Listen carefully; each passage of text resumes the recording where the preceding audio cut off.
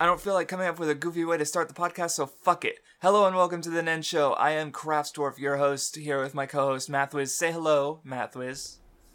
I've been hearing, like, fire trucks and stuff driving past my house for the last, 15 minutes or so. So clearly, where there's fire, there's the Nen Show podcast or Because this something. ark's on fire, I guess. Hey. I don't know. That's a phrase people say.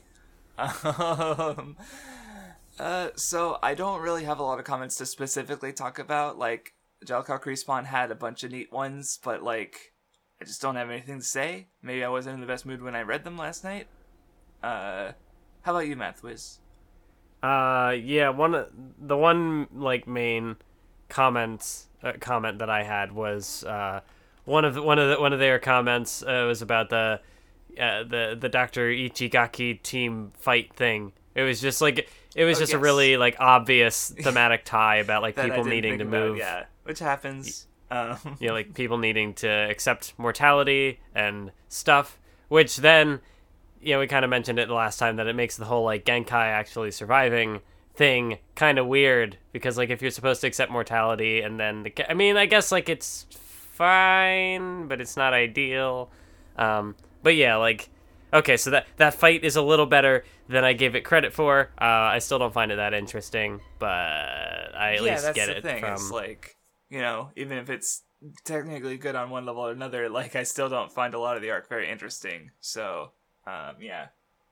I think Karabe is also pointing out more differences with how the anime adapted the story. So if anyone's interested in that, they can check that out. Anyway, I guess we're going to get right into the discussion of what is kind of easily my favorite arc. I'm not super hype on Dark Tournament, obviously, but I'm pretty confident Three Kings is not going to suddenly blow my mind. So yeah.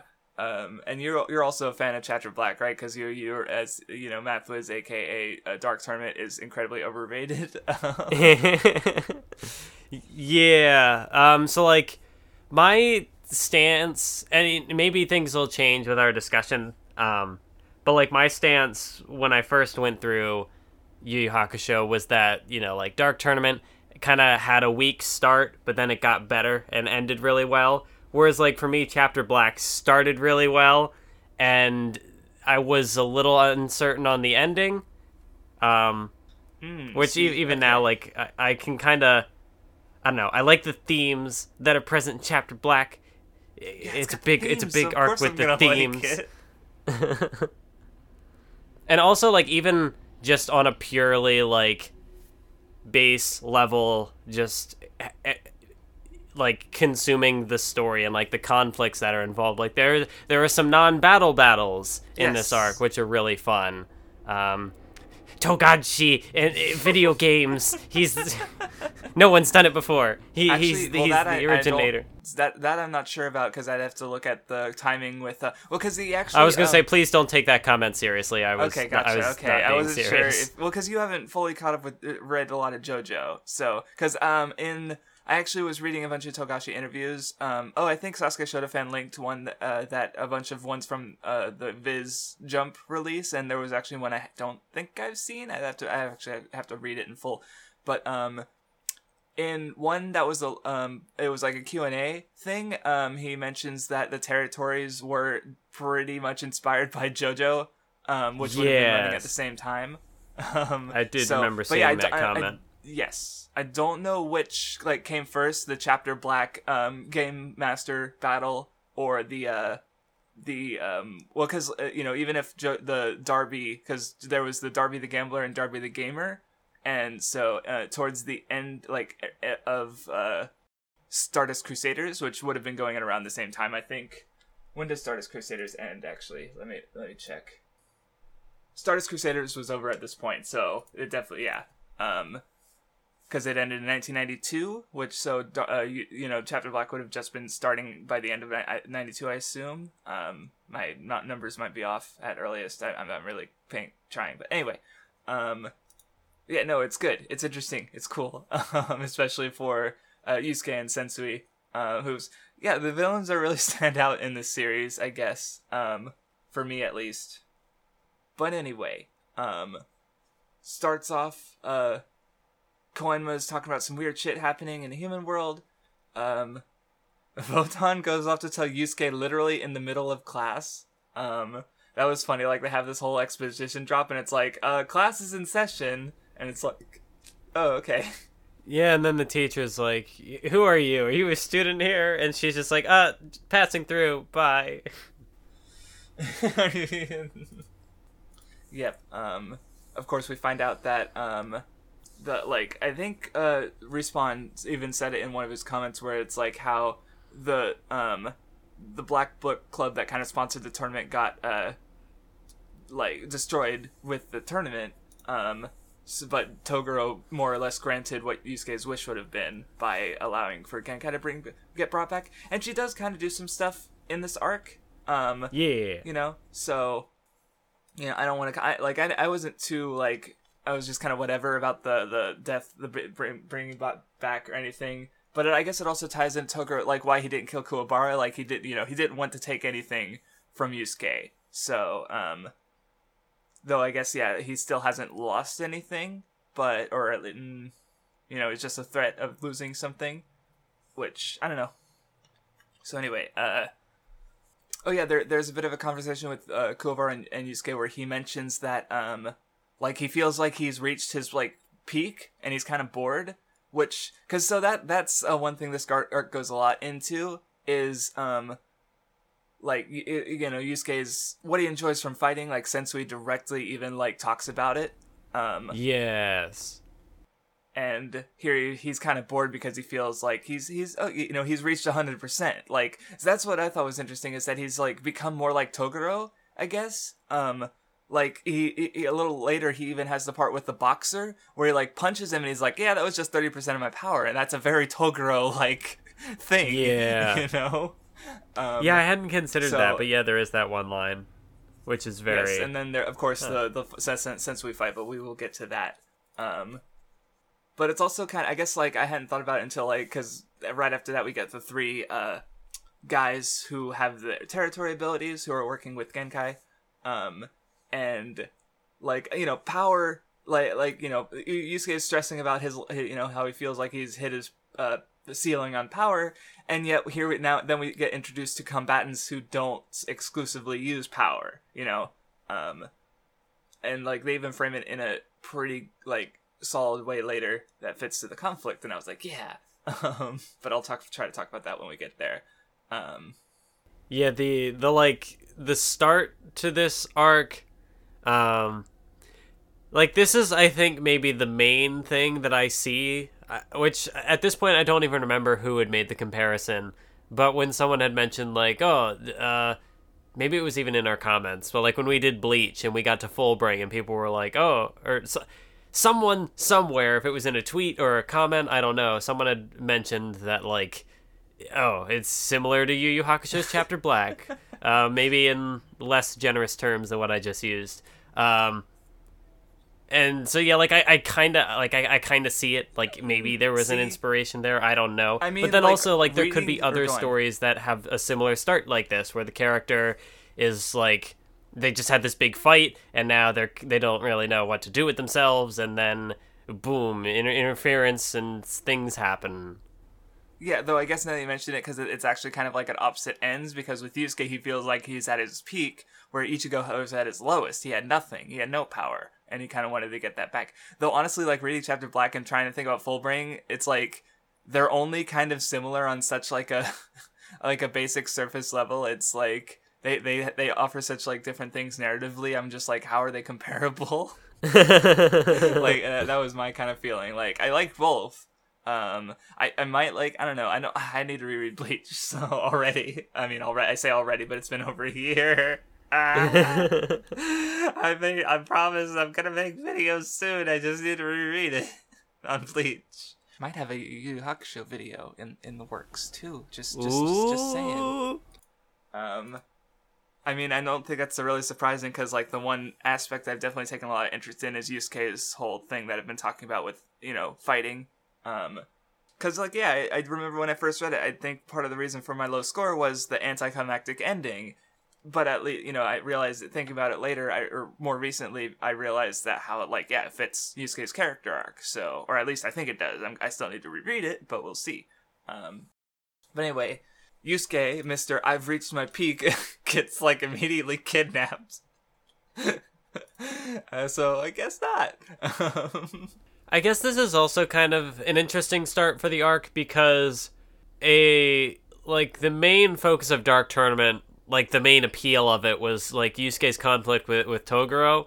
And so then in this arc, we immediately start off with the protagonist who had the big fight in the last arc gets abducted, and so we get a little time to focus on Kurama. Yes, and mostly Kurama, but the other two are there too. True.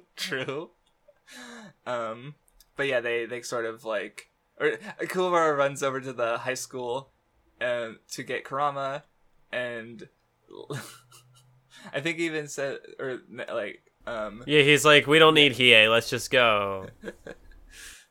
Yep. And it was weird because they referenced Doraemon, which I thought it was weird because I know who Doraemon is, but even then I mostly know him as a really, really popular character in Japan who has the same voice actress as Monokuma from Danganronpa, which is something I like. But it seems weird that they wouldn't localize that, even though when did this volume come out? How many people knew about Doraemon in 2000?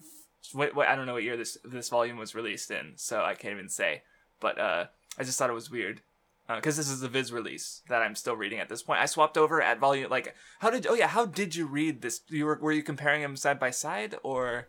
Yeah, what I was, I don't know. I was kind of flipping back and forth, and I was definitely comparing some of the things. Lines. There would be, there were certain lines I remembered from the the Twitter thread, but there were other ones where I could just kind of tell that.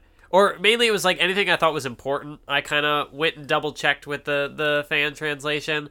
But there definitely were certain lines that I was this feels like a Viz-ism. This seems weird.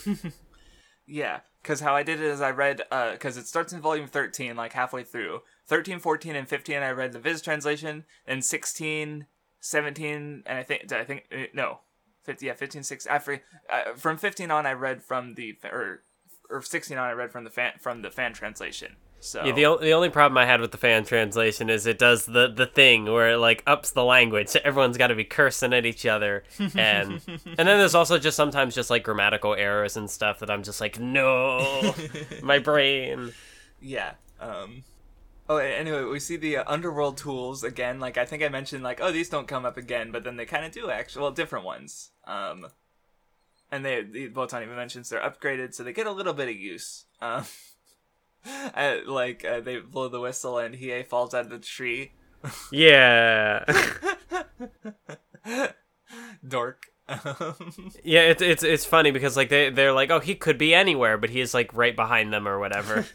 Which I don't know. Plot convenience. I don't know. I don't care. I meant that more as I don't know, what does that say about Hiei? I don't know. He says that he doesn't want to be in the human world, and that he doesn't he likes to be off alone, but he's actually just tailing them. That's true. Yeah, he I can't quit you. Kind of. He's too shy to actually just hang around them, I guess. Yeah, he's a fucking nerd. Anyway, so yeah, they follow the tools to the artist's house where they don't really have a group name, so how do I refer to them? Genkai's territory users, I guess. And that's the twist. So, they go to the house, and we get the territory trio. There we go. Territory trio. There. Okay. Yeah. Rolls off the tongue. Alliteration. Yeah. Math is good. So yeah, they get to the first round where it's word games basically against Kaito. And the first one is they can't say hi. See, this is what I mean. This, especially with language, I always wonder how it's being translated or and this one, see, this is the part where I very vividly remember the anime, or at least much more vividly than earlier stuff. I watched some of the beginning, some of the Genkai selection for sure. Maze Castle, I don't really remember watching the anime for. Dark Tournament, I definitely must have saw some of it. But Chapter Black, I'm pretty sure I was like invested from like the big, because I especially remember the Kaito stuff, and I remember bits and pieces throughout, and then I also remember like they cut that Toonami stopped airing it in that block for me. Like right when like Yusuke was about to like let himself die, like right when they're getting to the climax of the arc, so I never saw the end of this arc until I read it like years later. So yeah, but anyway, it's established that power doesn't work so well in territories, and Hiei Hiei, who's pretty strong, and he immediately gets soul sucked. Yeah, because he's just like, oh, fine, I'll say the taboo, because what are you gonna do about it? And then this, yeah. Also, I like the tweet you made, about the hot. Oh yeah, because Kurama's there, so like what? I can't say hot. Oh, I guess I lose. The other thing, like you had talked about translation, so I'm just like curious. Well, I'm assuming they said like atsui, which is a Japanese word for hot, but I do like how they, if that's the case, then they translate it. Like it works pretty well how they did it. In this manga at least. Yeah, because I was kind of curious if it was one of those words that like maybe it had like a dual meaning, and maybe I don't know, there was some other, because some of the ways that it is like translated, like Kuwabara says shot, but because shot has hot in it, that's what gets him. So that's why I'm like, right. I wonder what. Well, I imagine in the original, like it was like, because I think maybe I don't remember how Funimation did it, but because it was literally years ago when I watched it, but like I thought it was, or at least one character at one point said 2 words, and it was like, I guess it would have been like one word ended in HO and the next word started in T, so that would account, or at least in these rules. Oh yeah. Or in Japanese, so like, because in Japanese it might have been like one word ends in even in just an ah, and the next one starts in sui, or if that is how they how it originally was. Because I guess what I'm curious about is the alphabet, like, because like how did that work? Because Japanese uses a different alphabet. So like because like obviously with the manga, like they just redrew the stuff to be the the 26 letter alphabet, the ABCD. Yes. So I forget. I'm pretty sure the anime also did the like the ABCD thing. Right, that's why I'm wondering, because that's what I remember. Like, I especially remember the part at the end where Kurama makes the face, and Kaito, because like in the manga he just like laughs and it's like ha ha, so he said H and it's a banned letter, but in the anime they did like they showed I remember vividly remember they showed the board, and then he was making a lot of different noises, and like letters were popping up all over the place, like they went even further with it, which was funny. So but I don't but yeah, I'm kind of wondering, like, I guess it would have been the Japanese letters in the original Japanese. I don't know. Because they could have redrawn in the anime. They can do that. See, 4Kids. Oh no. They have Pokemon, Yu-Gi-Oh, One Piece. They do that. Imagine if 4Kids had Yu Yu Hakusho. I mean, like. There's already like things where like with One Piece, there's a lot of straining. They didn't even get to some of the more stuff that they would have needed to censor, but like Yu Yu Hakusho would have. Death is kind of a thing in Yu Yu Hakusho. I'm just trying to think of how they would rename the characters. Oh, let me actually. Oh, that's right. That reminds me of the Hunter x Hunter. There was a tweet. It was like 4Kids Hunter x Hunter. Oh God. Ugh. No. Oh no. See, this is okay. Yeah, if I said Mirabelle Haywood, you wouldn't know who I'm talking about, would you? But if I said that was Aiko in the English dub of Ojimajo Doremi, you would, wouldn't you? Oh no! Why? The name is just even longer, and it's just Mirabelle Haywood. What? Hazuki is Rianne Griffith. They don't even sound like the names. Doremi is Dory Goodwin, which is actually like, okay, I can kind of see that one. Why is she the only one that has... Pop was turned into Caitlyn. Why? It's 4Kids. That's why I had to look it up, because I'm like... Because I was trying to make up fake ones for what Yu Yu Hakusho would be, kind of like you were bringing up the Hunter x Hunter one, but I'm like, no, this example would cause even more pain because this is what they actually fucking did.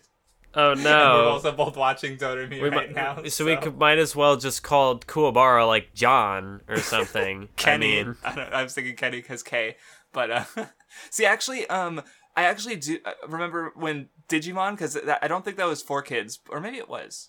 I don't remember. But I was actually found it interesting how they actually did change the names to kind of be close. Like Tai was Taichi in the original Japanese, Yamato or Matt and Yamato Matt. Like it actually kind of makes sense, and I'm like, oh, it's like Takaru TK. Like I just go, hey, I don't mind those as much because it's like, I mean, I'm still, if I ever rewatch Digimon, it's gonna be in the original Japanese. But as far as it's not like fucking like random and just like completely nonsensical like Caitlyn. Yeah, I don't. It's Pop. It will always be Pop in my heart. Anyway, I just had to bring that up at least with like Pokemon, like Ash Ketchum stuck. It's not Satoshi, but it's I don't know. Ash. Yeah, that's not very close, but it's also. I mean, maybe I don't know if there were puns in the original Japanese or not. Like, because Ash Ketchum, gotta catch 'em all. So yeah. Funny how that like we're gonna be talking about this arc about like humanity being shit and stuff, but the most emotional pain we're gonna have is the 4Kids Doremi names.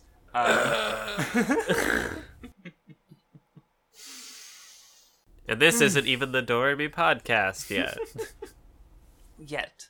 Almost. But anyway, I don't remember if there's anything I have to say about the conflict that hasn't already been. Like, okay, I do like how Botan's like, Kuwabara didn't even say hot, and then she's like, oh shit. Yeah. And then Botan, you fucking idiot. She's dumb and good. And then Kurama makes his he makes his own rules, and Kaito goes, but they have their competition, and then does the dumb face that's apparently amazing, even though we don't see it. The biggest mystery in Yu Yu Hakusho. what was the face that Kurama made? Yep. It was too beautiful for our eyes to see. Too beautiful for human eyes, and that's why Kaito died, and he was gone forever. Oh god, I actually have like a headache now from the fucking Doremi shit. Oh no. Hopefully it goes away. I just. So anyway, they go to the next round. They take the stairs. Botan comes up with a sticker thing, and one of them is replaced. There's just the cute panel of Hiei just being like, meh, when he has the stickers placed on him. And then, of course, normally he'd bellyache about how stupid he is, but I mean, he just he was the first one out in the last round, so yeah, he's gonna keep his mouth shut this time. Yeah. Also, then we get to so okay, there was one really great moment in this, especially not that there weren't other good moments, but like Yusuke has to like guess which of his friends is the clone, and there's a part where he asks about Kurama's mother, and he's like, yeah, she's getting remarried, and Yusuke's like, invite me, and it's like, he's such a good boy. Yeah, and then the guy in the background is just like still counting. He's like, you still have, hello, you're on the clock. But yeah, that's a really good one. And then there's the part where he like asks about like Botan's measurements or whatever the translation was. Into saying it, and yes, she's like, wait, did I say that? Like, she has a moment where, but she's just so dumb, and she's good. She is dumb, and like she doesn't get like this is. She's mostly there to like be the middleman. Like she did help out with Keiko in the Maze Castle, the Four Beasts stuff. But since then, she's just been kind of around. And this is like, in this arc, she at least gets some stuff in. And this exchange is good because that face she's like mad and she's like, I'm not telling. Yeah, it's good. But yeah, I do like how it kind of gets resolved because like the truth is Yusuke doesn't know his friends very well, but he is able to like he does it by like knowing his enemies, So and he You're right. He's Ichigo. No, I'm kidding. Yeah, that's a little bit. Or rather, I you should know, say 'cause I definitely had Ichigo that is thought as Yusuke. It's just a ripoff. All shonen series are the same. Gasp. Well, yeah, because, like, understanding the enemy through fighting, like, I'm not sure if that's quite as, like, pronounced with Yusuke as it, like, with Ichigo, it's a very, very major thing, but it's definitely an aspect with Yusuke. So, anyway, but yeah, The start of this... I was going to say, just, like, the premise of this, like, starting conflict is also kind of interesting because it keeps playing into, like, Yusuke's not wanting other people to, not, like, wanting to, like, inconvenience or like be a burden on someone else because like he's the one who's kidnapped and he's like, you're using me as bait, and I hate that. Right. So you're right, I didn't think about that. That was neat. But anyway, so he knocks out the copycat, and turns out it was Genkai the whole time. So like right away I was like, okay, Genkai does do something after coming back to life. Yeah, not much, anyway, but she does something. And then, yeah, and she explains herself that spooky shit is happening with gateways to the demon world. I also think that like her little like dialogue here, I think is kind of interesting, and I guess it's just sort of what Chapter Black kind of is in relation to the Dark Tournament, because like Dark Tournament is all about like fighting and raw power, and that was like that was Togoro's deal. He needed someone to match his power, and so he was doing whatever he could to draw out Yusuke's power. But this time, Genkai teaches this lesson that, it's not all just about raw strength. Like, even if you could defeat all three of these guys, with just raw power, they were able to, trick him and, use, like, tactics and stuff, and smart boy shenanigans to... Yes, and abilities that just, like, completely negated their power, basically. Like Kaito especially, or at least their physical power, because you could say Kurama's mental power, won out the day, because he's a smarty boy. But anyway, they, the stakes are introduced where, if Elder Togoro's, or not Elder Toguro, why did I say Elder Toguro? He's involved, but it's, fucking Sakyo, who's his will to have a plane or a portal opened is somehow coming to fruition. They gotta find out who done it and stop the whole fucking world from getting destroyed. And then we do cut away to Elder Toguro and Sensui being introduced. Oh yeah, also I thought it was I guess it's technically Hunter x Hunter spoilers for Beyond the Manga. So I'm not going to be very specific. Beyond the manga? Or no, Beyond the Manga. Craftsdorf has seen Togashi's storyboards. I have seen the future! It was Beyond the Anime. So how far did you read again? I forget. I think I read up to the fight. And that was kind of okay. So this might... Okay, what I'm thinking of might have happened after. But so I'm just going to be very vague so people in the comments who've read more of the manga would know, but like when they introduce like the demon levels and put the like already established threat at B, that kind of reminds me of something that happens in Hunter x Hunter. Like, or Toguro was he's like, oh, he's a B, or he was like a B class demon, and but there's also A and S. But that's just the shonen thing. It's always got to be higher stakes. So we're not at the peak. So Yusuke feels like he's at the peak of his abilities, but no, there's always another threat, and there are moments later that kind of... that reminded me of, like, the Super Eye Patch Wolf video on Yu Yu Hakusho, where he kind of talked about sort of, like, the meta aspect of that, in how... Yeah. Like, Togashi has to keep creating this story where the stakes keep getting higher, and, on top of his health issues and whatever. So, like, the protagonist... and again, it's like, we don't... I don't know Togashi's headspace, so I don't know if that's actually true. But it's an interesting thing to read into. That, like, Yusuke's frustrations in this arc and, the feeling like we just had this big thing and I've reached the peak of my power, but the story's got to keep going. There's got to be more conflicts. It's interesting. Mm-hmm. Yu Yu Hakusho was a deconstruction of Shonen all along? And we thought Hunter x Hunter was going to be the deconstruction. Well, we didn't, but you know what I mean.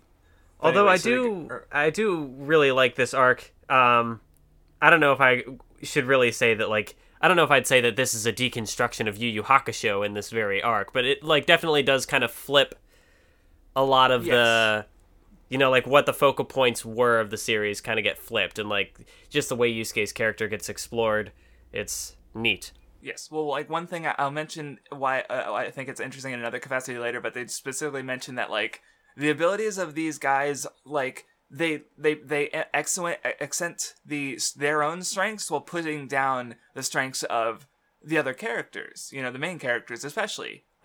So it's like it's able to, it's, you know, actually in a way you can maybe compare it to, it's like almost an inverse of One Piece, where how One Piece starts is like you have these antagonists who, like, they I mean, part of it is also the characters being stupid, but, you know, like, the characters aren't necessarily fighting at their full capacity. Like Sanji versus Karubi, he's underwater against a fish man, you know, like, once they get on land, he just fucking destroys him, you know. So it's like, I guess kind of an inverse where it's like with and then later on in the story they're finally being, like, pressed to their limits, like, where in this case they've been pressed to their limits, they've been growing, and now that they're at their quote-unquote peaks, they're being pushed down again to maintain that tension, you know.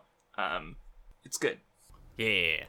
But anyway, they go to Swarm Town, they gotta find the mastermind, and they run into the boxer guy who has mind-reading capabilities.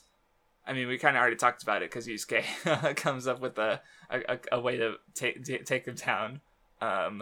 Which is good. Yeah, it is. In that sense, that's also kind of neat, because that's sort of an example where the raw power does beat the tactics, because the guy, he's like, oh, I can read your mind, I know you're gonna throw whatever punch, and Yusuke's like, yeah, I'm just gonna throw this punch, but he just is so fast that he throws it, and the guy doesn't have the speed to dodge. So him being able to predict the future by reading minds doesn't mean that he can actually, doesn't make him invincible. Yes. You know, it just requires some cleverness. Like, yeah, it is strength, but it's also the cleverness, so. Yeah. But anyway, they take him to try and find the mastermind with his mind reading powers. He finds, oh god. So I think it was someone on my server, I can't remember. There's several people reading Yu Yu Hakusho or have already read it. I don't want to even, I don't remember who it was, but, like, they pointed out that, like, if, you know, if Togashi really loved drawing Toguro, with Sensui, he really liked drawing him to be as creepy as fucking possible. So, cause, like, the faces this dude makes he's a spooky, Sensui's fucking spooky. Yeah. Like, we get the part where he's, like, sees the thoughts of, like, oh, kill everyone, women, children, and then, he just spooky face, and then before he gets hit by sniper. Although unfortunately, this is the arc where, like, later on especially, the art kind of starts to decline, because, I mean, Togashi's health issues, and, like, there were even some more afterwards where he's like, or not afterwards, but, like, the pre-volume comments where he has one where it's like a conversation with his editor where he's like, how many more hours do you think it'll take? So you need another whole day, pretty much. Any later than 8 a.m. tomorrow and we're sung. And it's like, so basically, like, he's right up against the deadlines. Yes. And well, because I've read he did a whole essay of, like, why he ended Yu Yu Hakusho, and, like, one thing he specifically mentioned was, like, well, because last time you were mentioned, like, why did Jump give him color chapters? Are they trying to kill him? And the answer was yes, because, like, specifically the Yusuke versus Chu fight was where his, like, stress levels were possibly at their highest. And specifically, I think he even, like, one of his ways to alleviate stress was to draw literally everything himself, like, do chapters without assistance at all. And apparently Yusuke, one of the Yusuke versus, at least one of them was the Yusuke versus Sensui chapters, was when he was one of those times where, but it's also, like, you know, it alleviated his stress in one way, but he was also, like, working right up to the deadline, because he was not having any other help. So, and it's like, yeah, the art was sloppy, the backgrounds weren't very good, like, you know, but it was also, so it's like he's putting out unsatisfactory work, but he's also, like, relieving his own stress, which was part of his issue with this series, because it's like he literally, you know, can't, like, in order to do the things he likes, like games or something, like, he has to cut out sleep time. If he was only, like, getting maybe, like, he had, like, half a day off a week, and that was where he'd catch up on sleep, and throughout the rest of the week he'd, like, nap a little bit, like, manga production is really rough. Like, I don't blame Togashi at all for taking the breaks he does. Like, yeah, I want to see the end of Hunter x Hunter, but, like, not at Togashi's expense. Like, and yeah, other manga authors are just, like, more suited for fucking Mashima. The dude has 2.5 series running right now. Weekly series. How is he even real? Like, because he just started Heroes, which is a crossover thing between Rave, Fairy Tail, and Eden Zero. Eden Zero is still going. He's drawing and writing both of those, and he's also writing Fairy Tail Century Quest, which is being drawn by someone else, so absolute fucking madman. The Mashima arc of the Ninja podcast will never end. Yeah, like, Mashima's art, I mean, it's consistent, but I wouldn't say, like, even his best stuff is close to Togashi's best, but, like, he can put out manga, I guess. Like, he's just, like, and again, like, this is after he's already done, like, almost, like, 100 collected volumes of other series. Like, absolute madman. It does make me kind of wonder, because, like, I do think Sensui is, like, a big, he's one of the characters who takes, like, the biggest hit from the arc, because, like, this is his main arc. And so, like, compared to, like, Togoro's final form, where there's, like, all this detail on, like, the muscles and the veins and all the bones sticking out and stuff, it was, yeah. But then, like, compared to Sensui, like, when he gets his armor thing, it's just, like, it's white. I mean, like, the anime, it's the anime has color and stuff to do more with it. But it would have been interesting to see, like, what, I don't know, like, what he might have drawn if he didn't have, like, his body to worry about. Yeah. Or he's doing simpler, because yeah, like, that's the thing. Like, and then he also has, like, the holy energy thing, which is just an aura, not super difficult to draw compared to fucking Togoro's, like, hyper detailed musculature and shit. Yeah. So yeah, it is interesting to consider.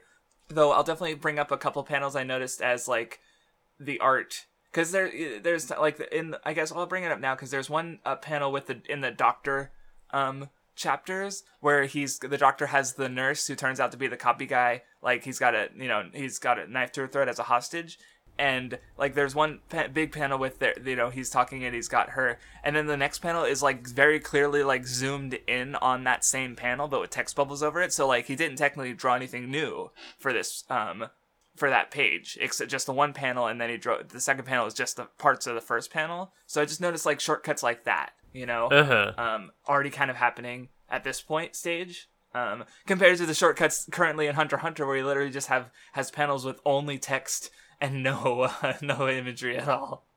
Yeah. So, again, just the kind of, like, issues, or not issues, but aspects of that are always in Yu Yu Hakusho being exacerbated or exacerbated. I don't words. I'm sorry. I've never been words. Yeah, just something I noticed. But anyway, yeah, they talk about Sniper a bit, and from the mind reading, they found out that they have 7 enemies: Sensui, Itsuki, Seaman, Gourmet, Doctor, Sniper, and Game Master.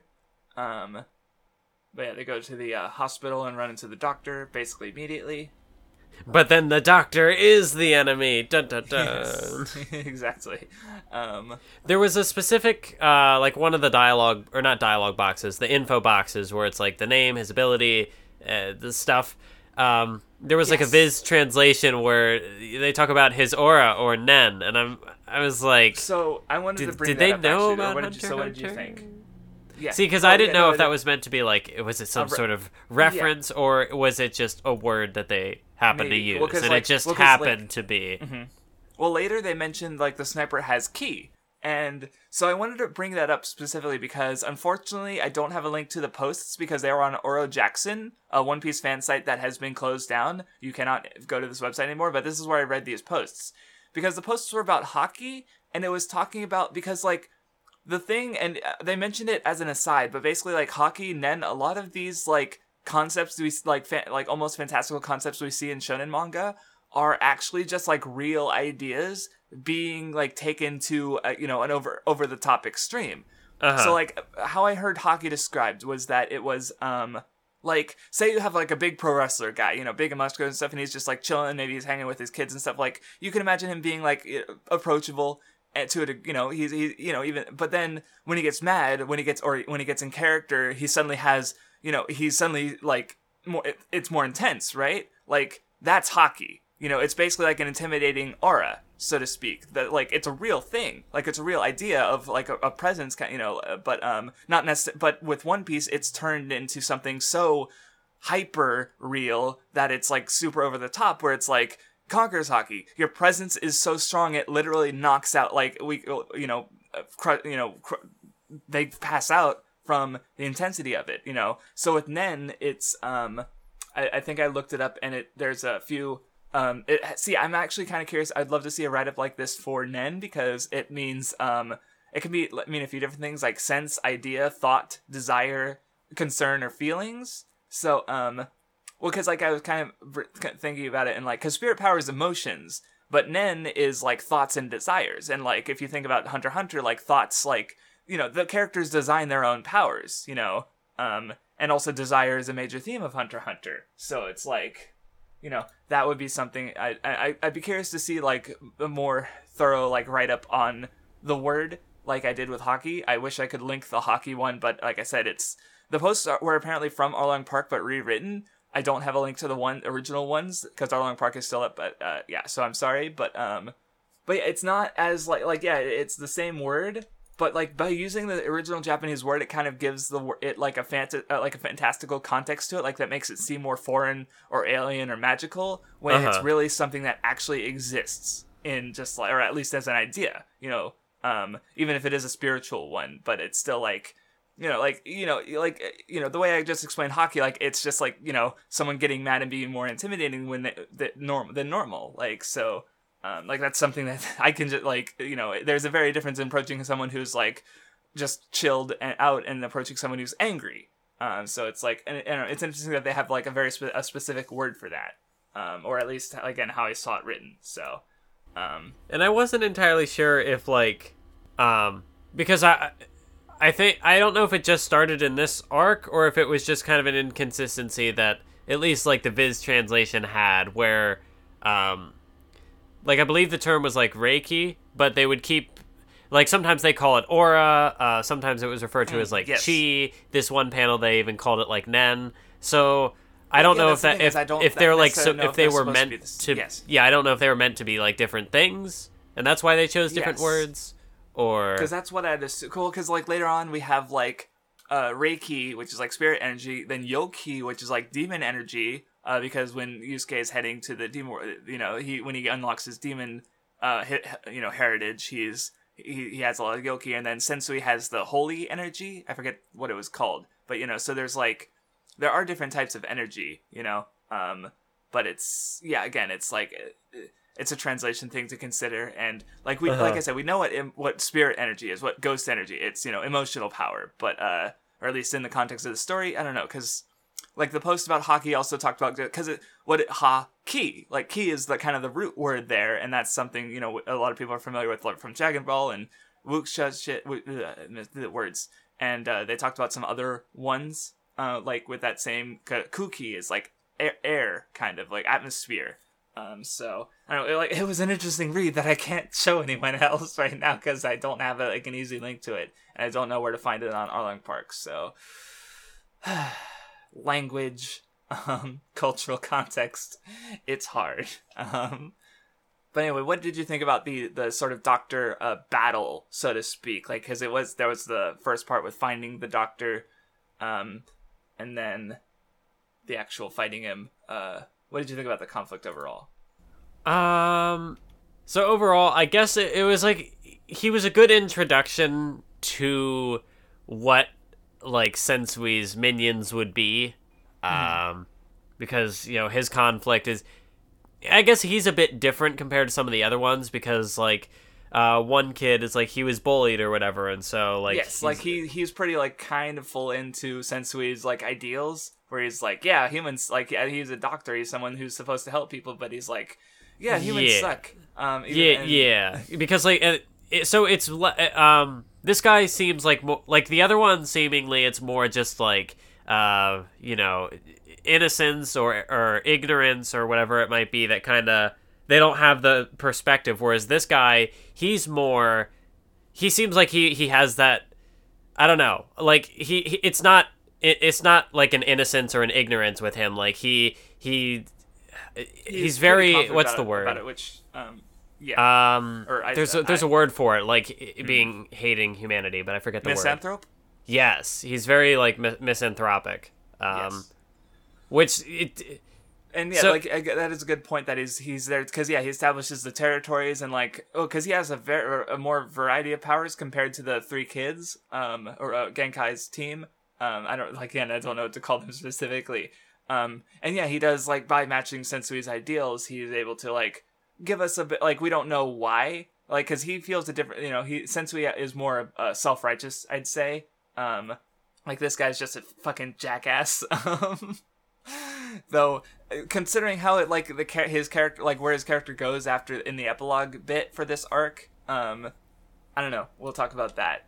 But yeah, overall, I think it's it's an interesting conflict we got here because you've got there's some sort of like strategy. Well, first there's the mystery of like which one's the doctor, but then the guy with his shadow is able to like the cool power mechanics and stuff. Yes. Because when Yusuke was like, I'm gonna go look for the guy. So he like maxes out like his spirit energy or whatever to like keep Yusuke in place despite the fact that he's like paralyzed and and he's able to like that's the way of communicating the message. Yusuke off that he's there, and then the doctor is like, well, shit, and he starts fucking going killer on people. And so there are a couple different layers to this fight. Like, there's the actual fighting part. Well, there's the mystery beforehand, then there's the actual fighting where he has like all these modifications to his body, so he like doesn't feel pain, and so he just kind of keeps fighting hostages and shit, and then and Yusuke punches the fuck out of him, and well, he thinks he's killed him for a second, like he's kind of like, oh, I had no choice to kill him, but he turned out not to have been dead, and Genkai even says like, well, he's not worth like being agonizing over his death kind of thing, which I hadn't thought about before, but I just kind of realized like, Genkai has like this idea that maybe shitty people are better off like maybe it's not too bad that they're dead, which is like a much less extreme version of Sensui, who's like thinks, well, all shitty humans are shitty, therefore they all should be dead. So that was just something I thought of just now. Yeah, like this is definitely it's a big character moment in the arc for Yusuke because there's sort of like the lamenting over taking a human life or whatever, but he not that he like does that, but I think like Genkai's reasoning was like, I don't want that weighing on your mind or whatever, like he's not worth it. Right. Like not this human of all of them, like why lament that you killed this guy, the worst, or not the he's a piece of shit. Because like that is relevant to sort of what especially like with the conflict with demons that I think comes up a little more later, not in this arc but the next one, where like here Yusuke is he doesn't like hesitate, like he would have been fine killing this guy, like that was his plan, but there is a hesitation that like he shouldn't. Like Genkai didn't want him to do that because that would have affected him in some way, which is kind of, to like compare it to the demons, like I guess technically Yusuke didn't really, did he kill any of the demons? It was mostly... He killed Goki. He killed Goki in like the first arc. But that was like he was literally eating the souls of children. Okay, but not in the Dark Tournament. That was mostly his teammates doing that. Yeah, I don't know, because like Yusuke's fights were against like Chu and Jin, so people he didn't kill. Like I'm trying to remember. I don't think the scientist he didn't kill. I don't think that was the who killed the scientist, or maybe he did kill the scientist. I don't remember. Fuck. So mainly it's just like the shitty demons that he, if he was ever in that position. It's a shitty human that he was prepared to kill, like he's like, your life ends now, or maybe that's a visism, I don't know, I didn't check, which it is sort of and again, like I think it comes up again later, like I think this is it's an important thing, and I think it's somehow relevant to what happens later, because like there is in a way kind of a double standard there, you could say, because, like, oh, he'll kill a shitty demon, but, I mean, not exactly, because he was willing to do it. But there is sort of the hesitation there, and I think that gets called out later, but I'm not 100% sure. I do not recall myself. Or maybe it was more of just, like, an anime thing that, like, made it feel Possibly. more, like, add more gravitas to it. I'm not sure. But, also in regards to this fight, as far as the anime is concerned, this was one of the Shinbo episodes, so it was super, super trippy, and it was amazing. Oh, with the hospital stuff? Ooh, that sounds interesting. Yeah, and there's all sorts of, like, weird colors and stuff. Is Shimbo. He's good. His storyboards are good. But reading Kamiya was the name of the doctor. His stuff from after the fighting, he talks about how, like, you know, he wants all of humanity to die, including himself. So he's also kind of got, like, the self, like, loathing that a lot of these antagonists share. But it's definitely the most similar to Sensui compared to the other ones.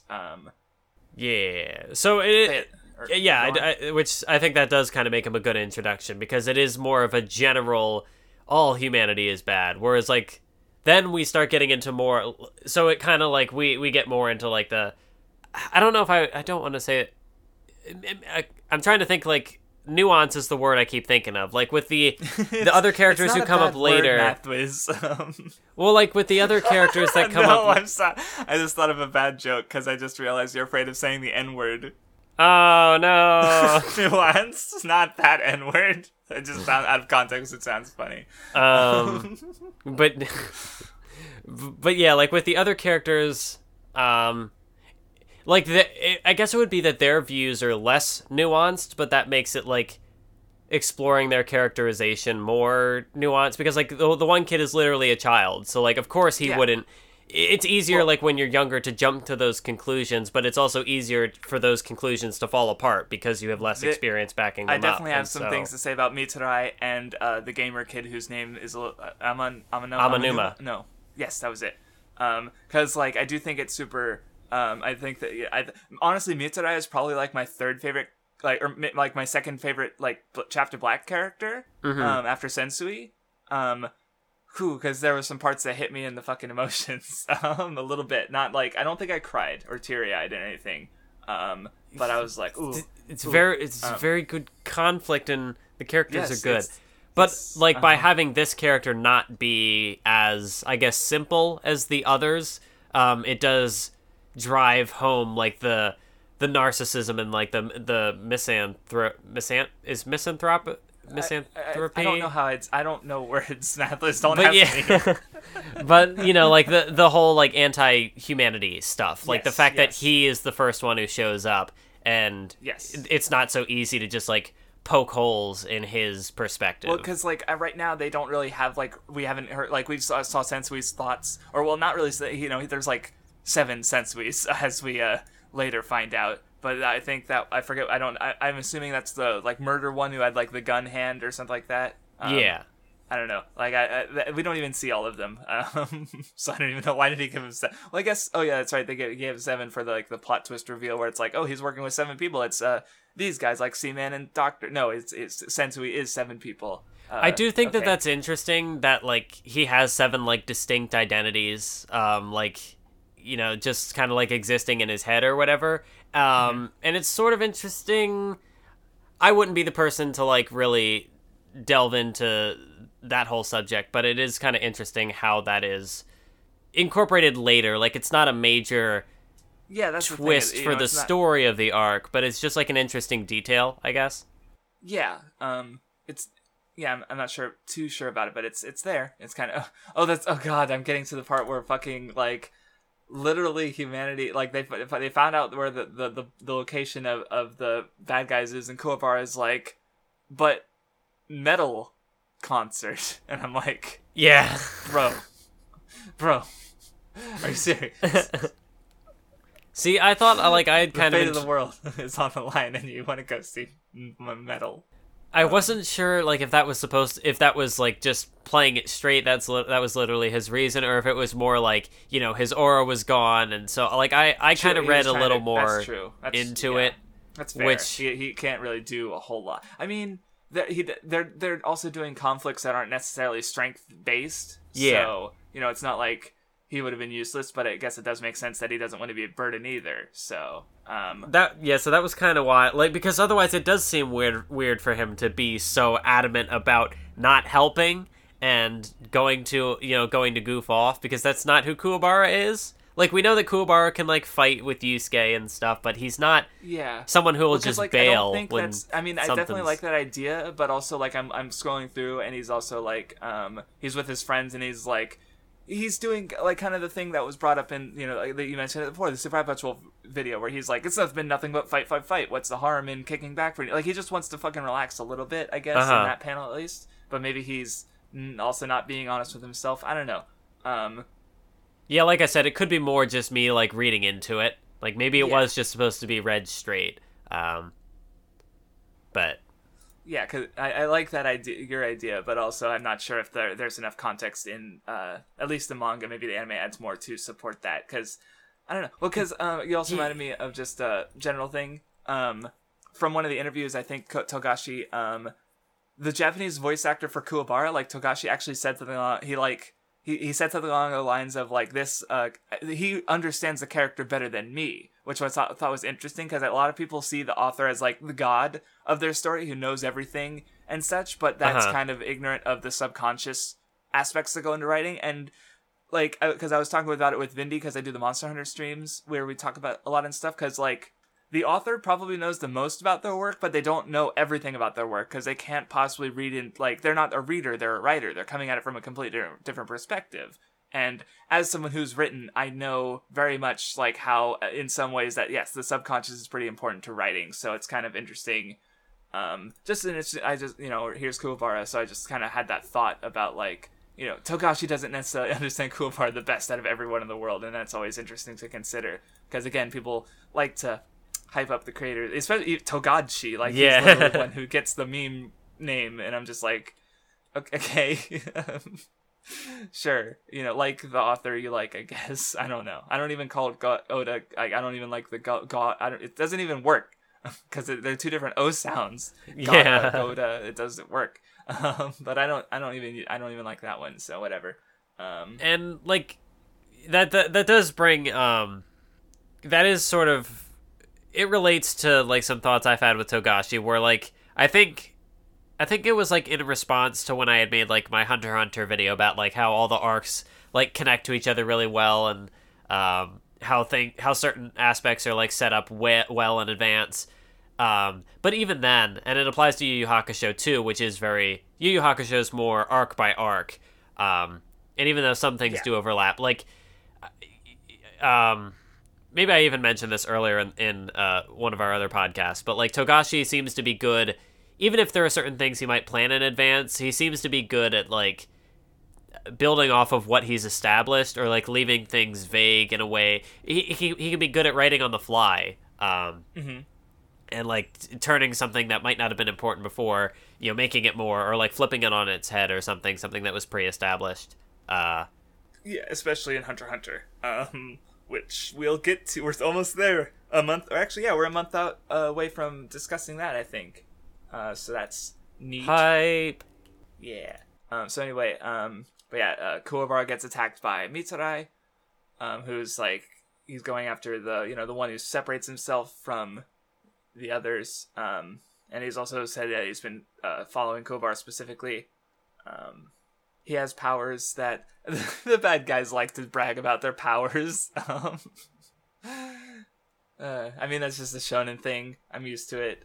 But, like, especially, I think, with this character, and I mean, like, I'm sure other characters, like, yes. they do the boasting, because it's more of just, like, they're trying to convince themselves in a way. Like, Mitsurai is very unsure of himself. Especially, like, the doctor, not so much.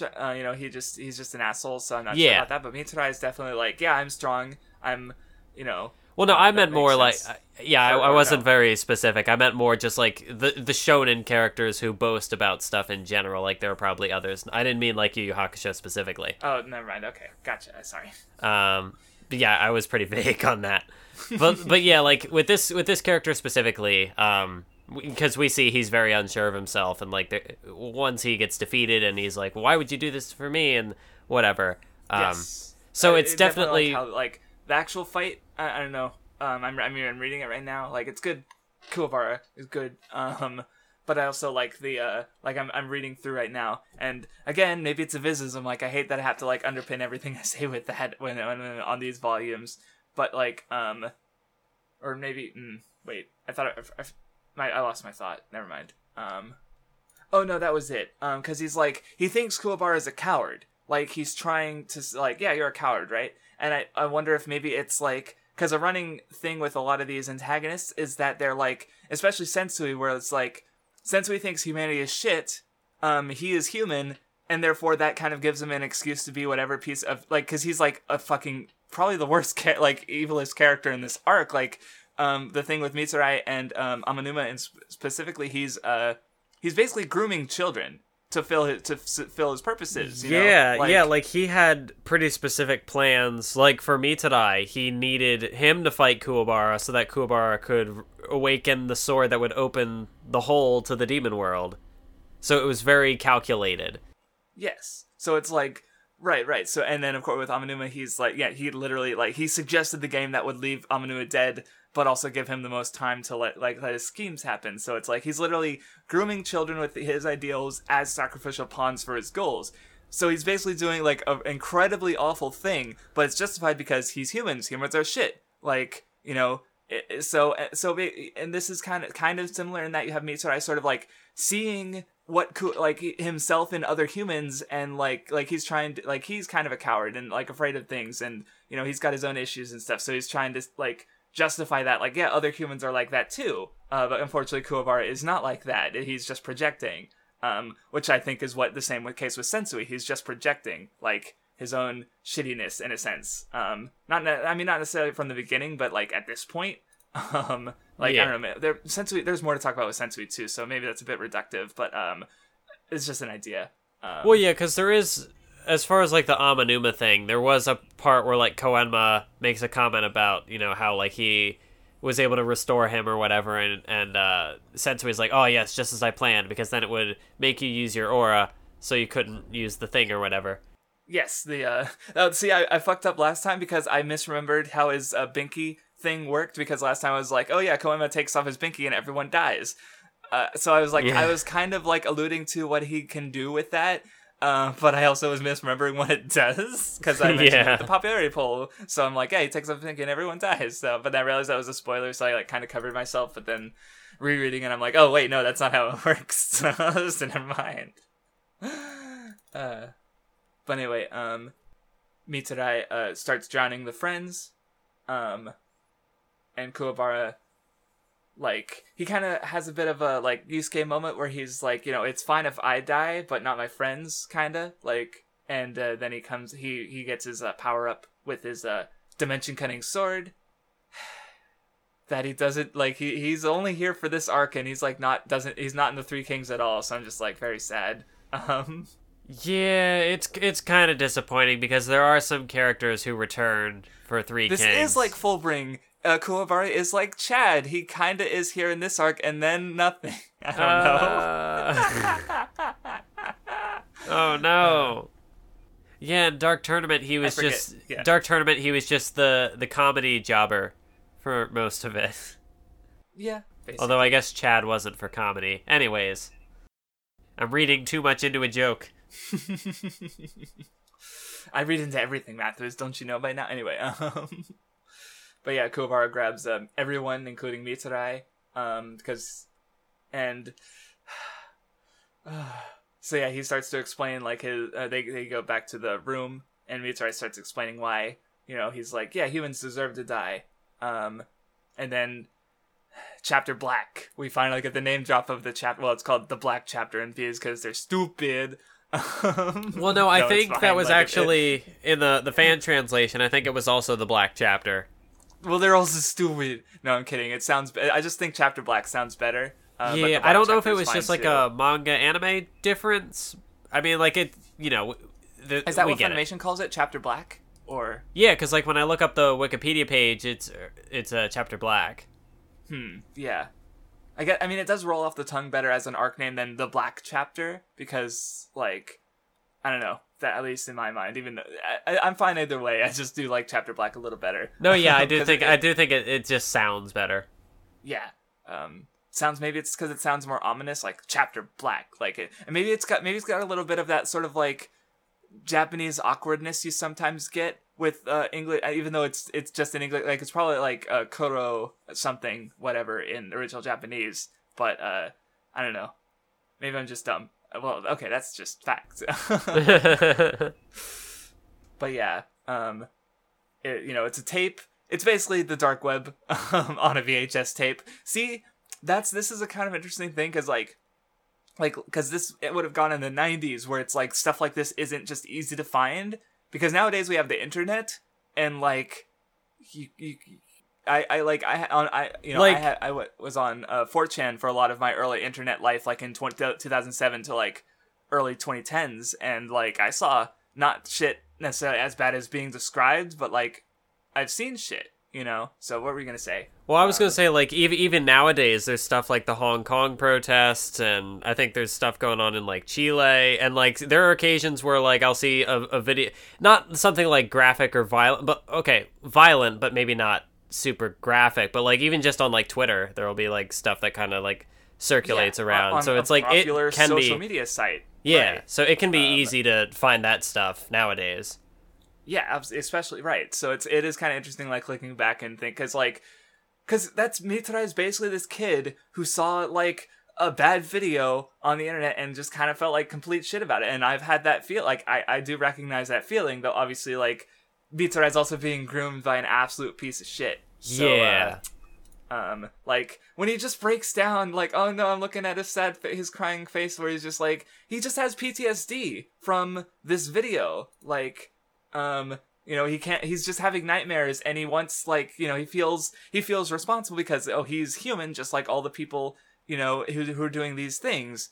But, the people who are victims are also humans, Yeah. I mean, what turned Sensui was the victims being demons, but, I don't know, it is rough. I mean, and it is, like, an interesting thing, because I don't know if it's, like, not quite like survivor's guilt, or, I think similar to like race stuff, and there will be people talk about like white guilt or whatever, where it's like you might not necessarily be directly responsible, but like because there's some sort of connection, being part of the collective that is quote unquote responsible, So there's like and that's kind of the issue, is where's the accountability, and like the answer, fucking what's the name of the sniper? I had he starts with an H. I wrote it down. Hagiri. Yeah, like, because that's what he sort of, like, the answer he kind of comes to, because, he, like, goes after individuals. Like, that's the thing. He, like, there's a kind of collectivism, individualism thing, because, like, yeah, as a collective, like, humanity is capable of great evils, but, Karama even points out, like, that, that's not the whole picture, Like, yeah, it's a very biased, story, and, as we see, like, the main characters are better than that, They're not perfect, but they're better, and there's some other things to consider too, as I'm sure we'll talk about later. Spirit World needs to get some sort of like tape circulating called the White Chapter, where it's just all the the good things. Yeah, it's wholesome. It's basically like soldiers coming home and getting hugs from their family, and I don't know what is White Chapter. I don't know. I just thought that was funny. Wholesome memes is basically Chapter White, but I don't know. As the joke I'm trying to make here, but no, it's definitely interesting, and yeah, like that is a good point of it's something that people can connect to, of just like feeling accountable for things you didn't do, but yeah, like I said, Hagiri, like there was the teenagers who like killed a cat or something like that, and he goes to deal with them, like them, not humanity in general, like these people are wrong, so he's acting as kind of like a fist of justice, kind of in a sense, so yeah. Like this part hit me a bit.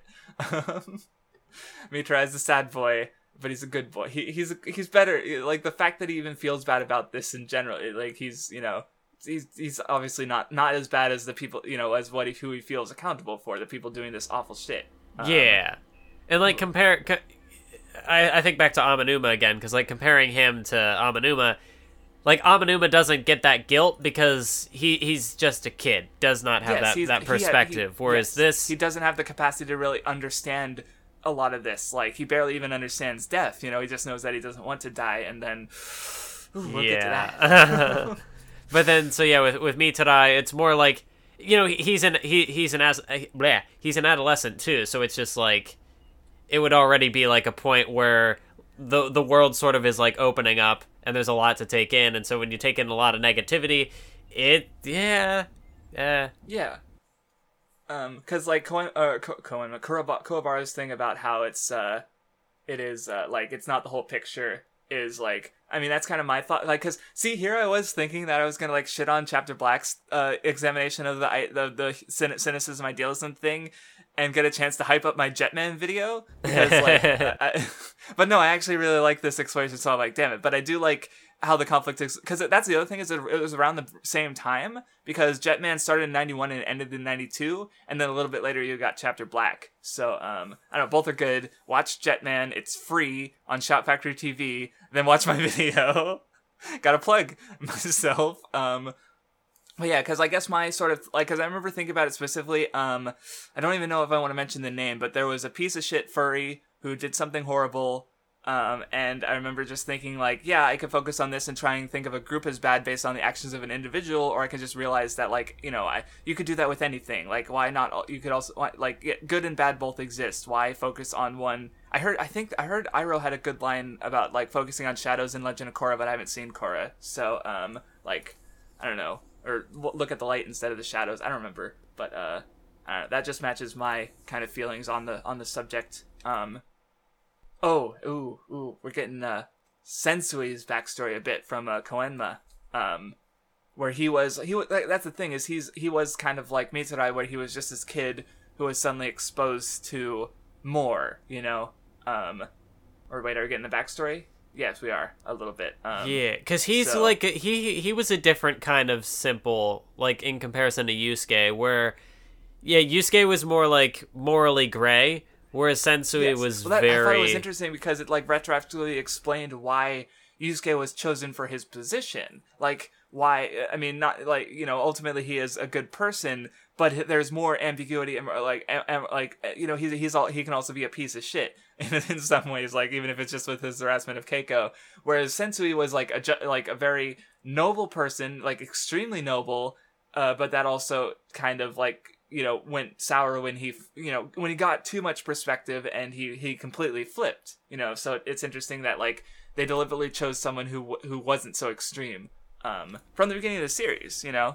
Like, I don't know if this was something that was planned, but it's a good retroactive, like, connection. Yeah, that's a good example of, like, what I was talking about earlier, where it might not have been planned, but it works really well. Yes. Oh, that's right. Yeah, that makes sense. Or with what you were saying earlier. But yeah, he believed demons were completely bad. We later see his kind of, it started to open up a bit when he, like, he beat up Itsuki, and Itsuki mentioned, like, oh yeah, that TV show, shame I don't get to see more of it, and that, like, it humanized demons for Sensui, and then, because that definitely happened before this, because they're partners at this point.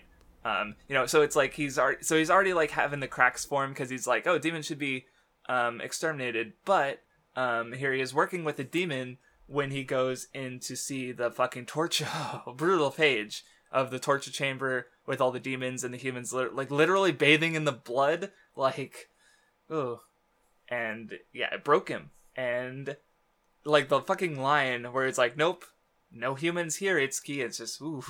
Yeah.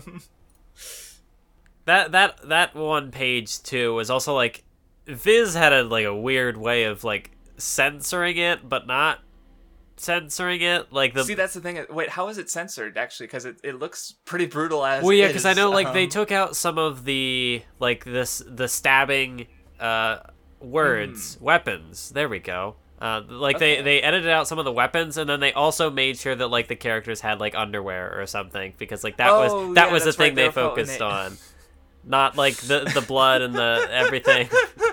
They gotta have clothes. That's America is so hilarious about that, where it's like, oh my god, a nipple, and then but then like what you as someone pointed out, like a Marvel comic where you could just like a kid could just buy it, where it's got a character called the Sentry like literally ripping a man in half with tons of blood and gore. A Marvel comic, by the way, not like the so, but no nipples. Can't have any nipples, or can't have your horrific human pieces of shit torturers naked. They have to be wearing underwear. I also, it just seems like, as far as like taking the weapons out too, it almost seems like wasted effort, because like the wounds are still there. Why? Yeah. Oh, see, my hat, they do have some of the like they have the spears. I don't know what other weapons they were supposed to have. Maybe they have like knives or something in the original. I haven't seen. I should look at it honestly, because I only saw the Viz version. If I remember the chapter number, I would just. Yeah, that's it annoys me with the Viz version, because like they're only numbered in the table of contents. They're not numbered when you like if you go to the chapter page, it just has the name of the chapter, so I just can't look. But anyway, but yeah, Koenma points out that Sensui has such a strong sense of justice. He believes that no evil should go unpunished, and now all humanity is evil, including himself. But anyway, since after the exposition dump, Sensui tries to, Sniper tries to kill Mitsurai, and everyone, well, kind of, but they don't even hesitate in trying to save him, even though he's an enemy. Oh yeah, then we kind of get the first round of Sensui versus Yusuke. Sensui explains that the portals will be ready in 2 days, and Sensui proves to be I'm basically you, but better in every way, because he's the former spirit detective, so he's just like, uses his aura lightning kickboxing, and he's just completely outclassing Yusuke.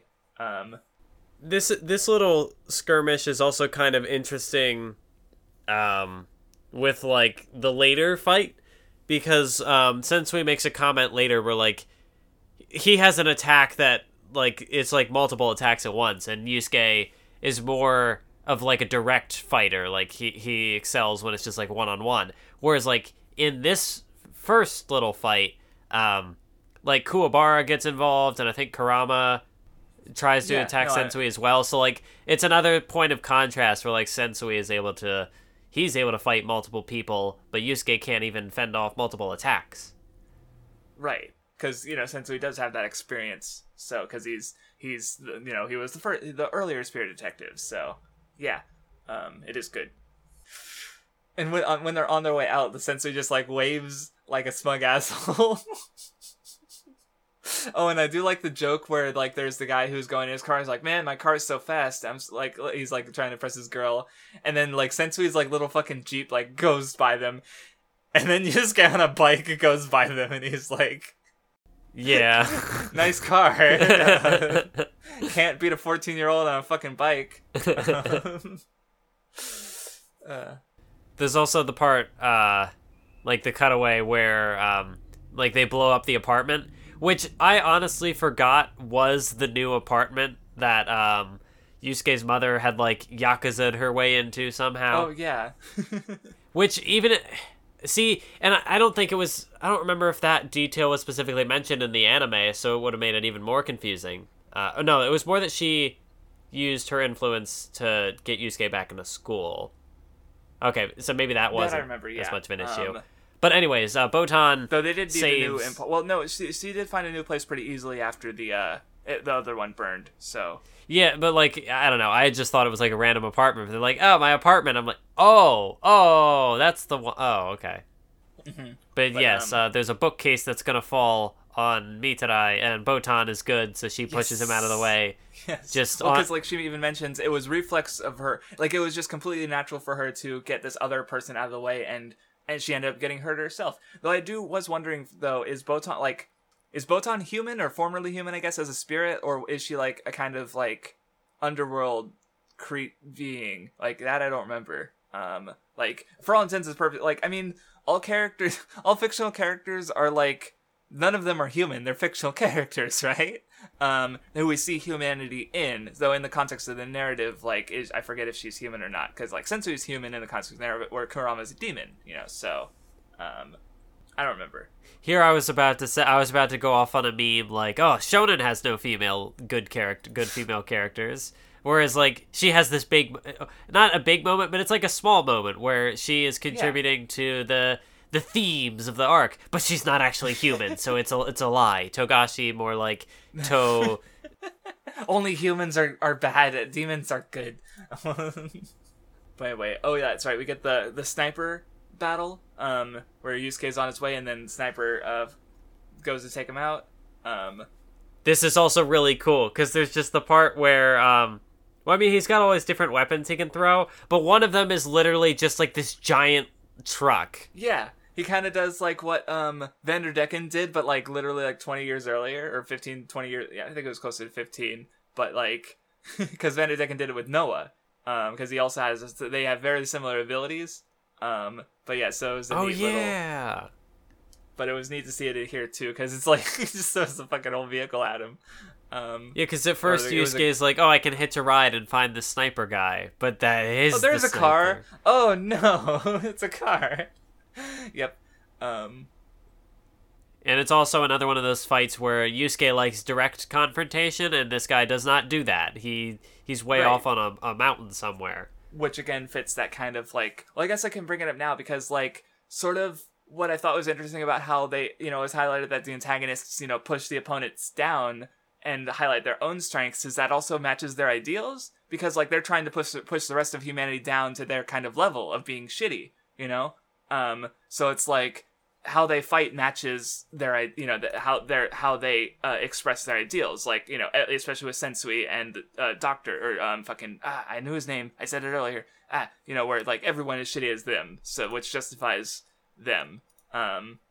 So again, kind of pushing everyone else down and highlighting their quote unquote strengths, So I just thought it was an interesting connection between how they go about their like not even fighting, but even just how they set up fights and stuff versus, it was neat. But anyway, the fight ends when Hiei comes out of fucking nowhere and stabs Yeah, somehow he manages to save Yusuke from the exploding truck and also stab the sniper from behind. The fastest little boy, little demon, tiny demon. I got stabbed by Hiei because I called him small. I don't know. I don't know what I was trying to do there. Delete it from the podcast. I also just I really like the page spread of him stabbing the guy, because he just has like this kind of like blank expression on his face. Like he is just kind of like, eh. Yeah, he does. It's just thing he does. Though but then we also find comes back later. Yeah, I was gonna say we find out later that he specifically stabbed him in a spot where there were no vital organs or like muscles or anything. Right. Because like the doctor was impressed, and also that's when he realized like, yeah, we're going to lose this, because like he's just impressed with that like level of like skill. But also, like, they're, like, because, yeah, this is, again, the demon who's, like, still, he's not he's being the soft boy, he's being the edgy soft boy, like, he's literally sticking an edge through his enemy, but he's being a soft boy while doing it. That's such a good, like, way to frame it. I think I said that back when you explained it, but it's so perfect. Yes, he's good. The edgy soft dichotomy. And then we get a nice little fight between Yusuke and, Hiei, because like Yusuke's like, because again we're going back to the like the life and death stakes versus just fighting for the sake of fighting, and I guess Yusuke's also, or maybe it's more that Yusuke hasn't had a straight fight in a while, like it's been just these mind game like trickery bullshit things, and so by giving him like a straight fight, because that's how Yusuke is, he's straightforward, Hiei's able to like he loosens him up and relaxes him a bit, which is just Hiei's being a good boy. Yeah, and like you had mentioned earlier, where like, of course people will do, like when people are at their worst is when they have a, like a higher tendency to do worse things. And so like by disorienting Yusuke and whatnot, it's almost like Sensui's trying to test him or whatever. Right. But then Hiei's here. But actually, this is all bad because it just does the shonen trope of the rival fights the protagonist character for reasons. Well, yeah, it's like it For seems anyone like it's a listening to this, forced I'm not reason, being but- serious. I'm memeing. Okay, I was listening to it and about to take it seriously, but no, it's good. There's also that's right. There's the there's the wait. I think this was here where it happened. The two demons or something else? No, A small no, one? no. It's just an art thing. The two demons do show up later, but there's just the one panel where Hiei's like, yeah, I'm not gonna help you, and Yusuke's like, not even for you can get the chapter black, and then there's just the panel of Hiei like looking back, and then Yusuke's got the cat face, and it's good. That's a good exchange, cause, well, especially because like Hiei's ears get big when Yusuke mentions the chapter black, and he's like, "Oh, I'm like," it's like he's listening, and then he like just looks over, and Yusuke's just like, "Yeah, I gotcha, bitch." Yes. Good interactions.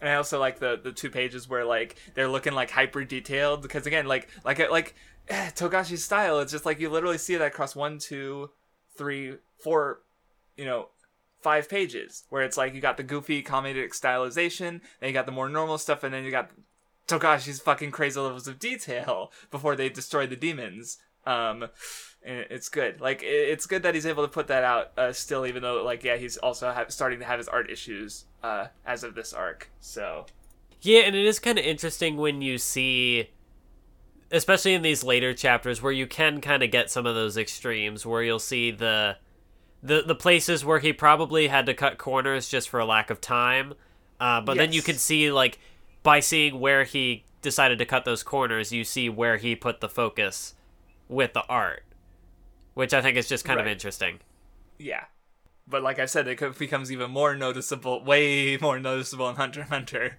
But anyway, so... the meme page with the turkey versus just like the crowd of people. It's just such a perfect microcosm of Togashi's art style. Is like, here's where he puts the time, and here's where he doesn't. But it's also funny because, like, it's the turkey. This was the most important thing in the chapter for Togashi.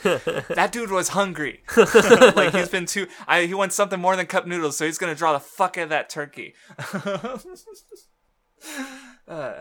So anyway, it's kind of... See, and I guess, like, this is where Genkai mentions how they're sort of, like, push... I think it's where... Because, well, even if she doesn't mention it, I'm mentioning it, like, the whole time, but it's...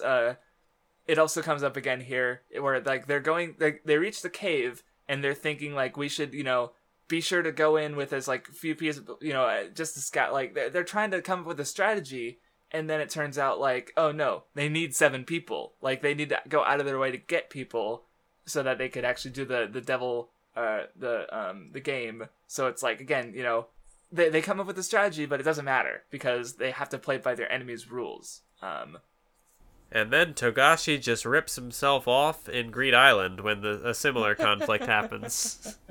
Oh, that's right, with the dodgeball game where they need a certain amount of players. Although that was kind of a different reason, but again, we'll get to it. Game, but yeah, we'll get to it in a few months. Well, yeah, because like, okay, well now I just said we'll get to it. Now I'm gonna say it because like in this, they have the people, but they're trying to hold people back. Whereas in the others, they don't have enough people, and so they just get mooks. Yep.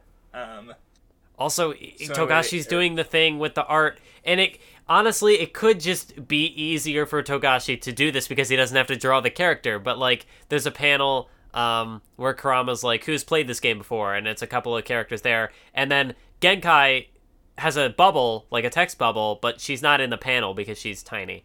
And it which was funny. Yeah, like even if it's there as just like an art shortcut, it's a good joke and it works because she's so teeny. Yeah, no, it's good. Because he would do that with Hiei too, and that's something he's like kind of always done. Yeah, well, with Hiei, he'll have like his hair sticking up a little bit because it's taller than his head, so it's it is good. Because taking shortcuts isn't necessarily a bad thing at all. Like, I understand if people don't enjoy the Hunter x Hunter chapters because of their it's a visual medium, but at the same time, it is interesting to see clever or creative shortcuts.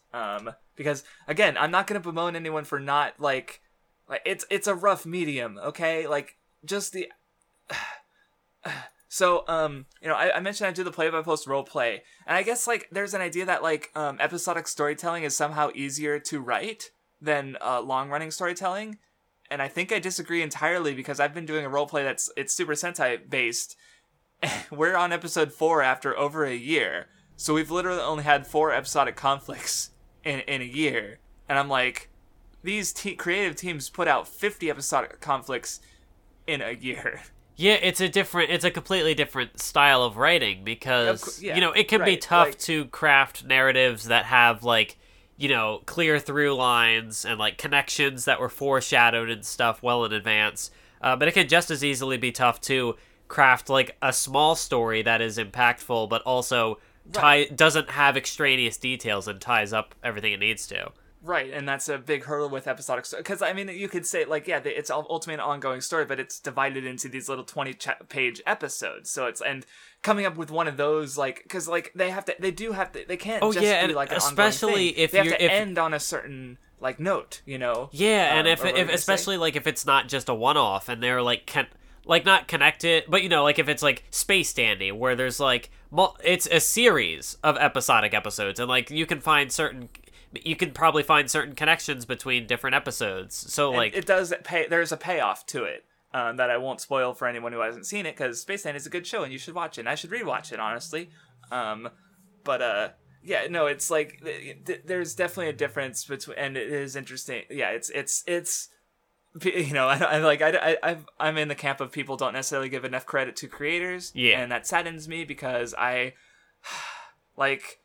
Actually doing writing, I'm like, holy shit, these guys are kind of like, I just do YouTube videos. This is way less effort compared. Like, I do one video every like 2-3 weeks. That's nothing. And it's not even super. I mostly pay other people to edit. So, like Mathwiz, you should watch the Marines video that she edited for me because I paid her money. So yeah, like I said, it's interesting to see creative like decisions and shortcuts because like. It allows them to spend more time on the good stuff, and that's really like emblematic of Togashi's style. Is the doing the low detail short stuff allows him to do the high detail amazing stuff, because the high detail amazing stuff is really amazing. Yes. So, but anyway, we get the Game Master battle with the Demon King. It's so good. Can I talk about how like Kaito is basically probably my favorite shonen jobber character? Because he shows up and he has his conflict with Kurama, which is really interesting, and it's like a good mental game which kind of like sets the tone for what the arc is going to be as far as like the conflicts are concerned. Yes. And then he comes back. He's got a rivalry with Kurama from school where they're both like really well performing students, but he wants to win. And then he comes back later here, and like even when he gets blown the fuck out, he looks cool doing like he has a moment because like with the quiz that he has, he's able to guess it after like 2.5 words into what however long the question would have been, and that's already impressive. Like it goes to show how much how much he's basically doing like a more minor version of what Amanuma is doing, and it's still impressive. But it's like. But then Amanuma goes like way over the top. Where he memorized the algorithm. He's played it so many times that he knows the algorithm. Right. So it's like Kaito, like you said, Kaito's already impressive in doing something that like you wouldn't expect from a normal human being. But Amanuma, he's the Demon King. He's well beyond a human being in this skill. Even though, I mean, of course he is human, but it's like relatively speaking. And I think another thing that makes him cool in Yu Yu Hakusho specifically is the fact that he like not only is he a jobber character in a shonen action manga, but he is a non-battle jobber character in a shonen action. Like he doesn't fight, he doesn't have like fighting combat ability or anything, and yet he's like one of probably my favorite elements of this arc. And I gotta add something that might make you like him more if you haven't thought about it yourself, because like. As on the last page of their battle, what they point out is that, like, he even when, like, faced with this overwhelming opposition that he does ultimately lose to, he doesn't give up. Because he keeps trying. He like, even though he hits the buzzer faster and randomly guesses because even a random guess is better than doing nothing and giving up. So he's got that shonen sort of like, Tatakai, keep trying. Yes! See, like, I hadn't thought about some of the things you said, and I only just thought about this one just now, but, like, Kaito's, I don't think I'd put him quite above Mitsurai, but he'd probably be as far as, like, Chapter Black characters. Yeah. I think that bumped him up to number 3 for me, so Sensui, Mitsurai, and then, Kaito, because I love the way you frame it, where it's like he is really unique and he doesn't give up. He's a good boy. This is the ideal of the podcast, where both of our mental energies are able to sync up, but from different perspectives. Like, I hadn't thought of the fact that he doesn't just give up, which that's good. That's really, really good. Kaito video incoming by Mathis. Yeah, maybe I'll do that. Maybe a shonen, or just to maybe, if you want to widen it, do just a general on jobbers and then use it to like talk about Kaito because he's good. Oh man. And it's they'll be able to bring in your wrestling knowledge. You got to do this video now. Yes, maybe it'll happen. I could probably do it. Because people dislike them, but like, you know, they do offer a narrative purpose. Like, I think when people say they dislike, or people shit on jobber, like, oh, Sanji, he's a jobber because he gets like shat on more than Zoro does, where Zoro does the cool shit, and Sanji got wrecked by Virgo and Doflamingo. And yeah, it is to hype up their strength, but like, you know, I think when people say they don't like that, it's like, you know, either A, they don't like it, that it's at the expense of a character, from like, you know, Sanji doesn't get to do as much cool shit as Zoro. And B, I think it's like, it's possibly also like recognizing the artificiality of storytelling, where they recognize that, oh, it's a cliche, it's something that happens commonly, but like, just because you recognize the storytelling element for being like an artificial storytelling, that doesn't suddenly make it bad. That's just like, all stories are ultimately like a collection of countless artificial elements. So like, it just seems kind of arbitrary to focus on individual ones that like are common, you know? So people also need to just watch some wrestling, because they don't have to deal with the suffering that like some of these people are just jobbers with no point, and like they just lose to lose. Because I guess like, because I don't follow a lot of wrestling, but like they're it's a very like non-linear story, right? Yeah. Where it's like you have individual characters and you kind of focus on the character you want to, and they'll cross over and bounce off with all these other characters. So like, I guess that's how wrestling works. So yeah. Whereas shonen, it's kind of like you're forced to focus on the character like the author wants you to. So it's like most of the time, like in Yu Yu Hakusho, it's Yusuke. In One Piece, it's Luffy. In Naruto, it's Sasuke and Naruto. Like, it'll jump between them, like even if it's mostly on Naruto, obviously, you know. So but wrestling, yeah, I hadn't thought about that, where you are able, so like, even if a character is a jobber in another storyline, he's still able to like it, you know, that can be it can be different in like regards to his character arc, where compared to the arc of the character he's jobbing to, you know. Obviously I'm saying characters because like I know they're like, the line is thinner when it comes to wrestling and kayfabe, but like, you know. No, yeah. It's just easier for me to talk about that. No, yeah, that makes sense. I mean, you're not wrong. Yeah.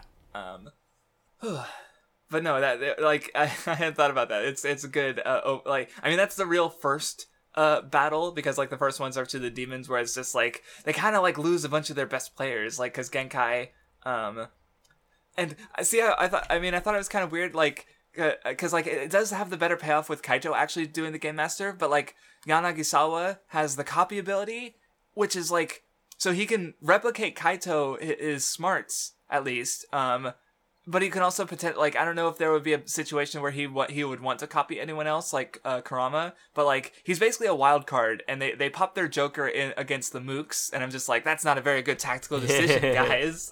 Yeah, I guess now that you mention that, there probably could have been more potential for that character to do. And right. Okay, here's something like, I don't really have any basis for, but I almost wonder, because we do find out that like the day for when like the hole is supposed to be open, it keeps changing. Like, it goes from like 2 weeks to like 1 week to 2 days to, oh, it's happening.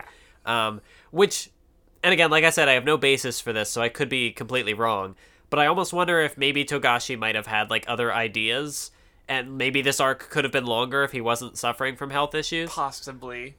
But again, like I said, I have no basis for that, really. Yeah, because, like, I mean, I will say, like, I honestly think, like, Yusuke obviously gets more, but, like, he is able to give, like, relatively speaking, I'd say everyone overall got more than they did in, of the main four, got more than they did in the Dark Tournament. Yeah. You know? So, like, even if, yeah, but, I mean, Dark Tournament was a longer arc, but still. Yeah, and I'm not even saying that, like, this arc needed more material, because as is, this arc is, like, really fast-paced, and it, like, gets... Yeah. And, like, none of it feels... It's interesting. It doesn't waste time, which is a big strength it has, as opposed to, like, Dark Tournament, where there were a lot of fights where I kind of just felt like, sometimes it was a slog to get through, but Chapter Black just goes. Yeah, no, it's good. So anyway, after Kaito, Sensui's watching his movie where he's like, I like the message of this movie. It's about how genocide is fine if it's for the greater good. And I'm like, oh god. That or something like that, or maybe that was a Vizism. Yeah, I think that might have been a Viz. Yeah, it was a Vizism. Okay, because I do have those two panels. Because the fan translation was something about, like, the plot is standard. It starts off being about love, but then degrades into murder and violence, which is not the same as, like, genocide and the cause of a greater good. I mean, like, both it's similar. Are supposed to, like, tie to his character, but, like, that the fan translation is more interesting, I'd say, because that's, Sensui, he fought to defend humanity because he loved it, and then because that's also what Itsuki talks about, how what he loves about Sensui, his humanity, something pure being corrupted, like, because Itsuki's kind of not a good, ideal person himself. Yeah, so I think that's one of the examples where some nuance gets lost by the way it's translated. Because, like, he is trying to do a genocide because, I mean, like, it's... Well, actually, no, is he even... He's just trying to open a portal, which I guess could cause... Never mind, I'm thinking about it too much. But anyway, so we get to the kind of the last round where Kurama realizes that, Amanuma is he's just there to kill time so that he can have a better chance, and yeah, like, because they even mention that, like, Kurama tells him straight up, which is to make sure that the game ends faster, because he knows they're Kurama, no. No, yeah, like, it's rough, because, like, and because they describe how the game is like, they won't die unless they give up, which is basically death in itself. So, because if they give up and decide not to play, then they can't stop the portals. So it's everyone dies. But whereas Amanuma will die if they succeed, because he's the gamer king. Because he gets completely shaken. Oh, and he's just like, I know I don't want to die. I know it was stupid. Yeah. And then and then the whole, like, and then the fucking panel of Kurama in the with his hair and it's just the one eye, and it's just like, yeah, pissed.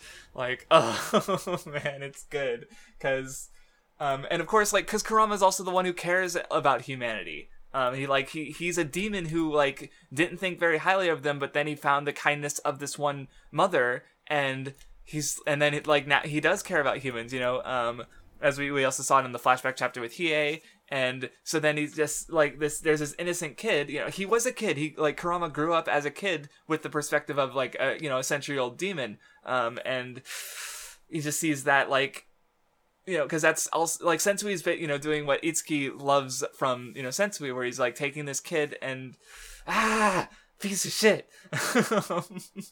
Yeah, and, like, the whole time Kurama realizes that, like, he's been set up, but he doesn't have any other options, and so, yeah, he's just not happy. Right, because it's, like, he did, like, he explained it so that Amanuma could, choose to go from there, but he's also, like, he's, like, he has to pull the trigger to go forward, and, like, so it, like, kind of like what Yusuke was saying earlier, where it's like, oh, man, I had to kill him with the doctor, and that was a piece of shit, where it's, like, Yusuke's getting beat up over that, where Kurama is like, ooh, because this is basically an innocent kid who was, exploited, and, it's good.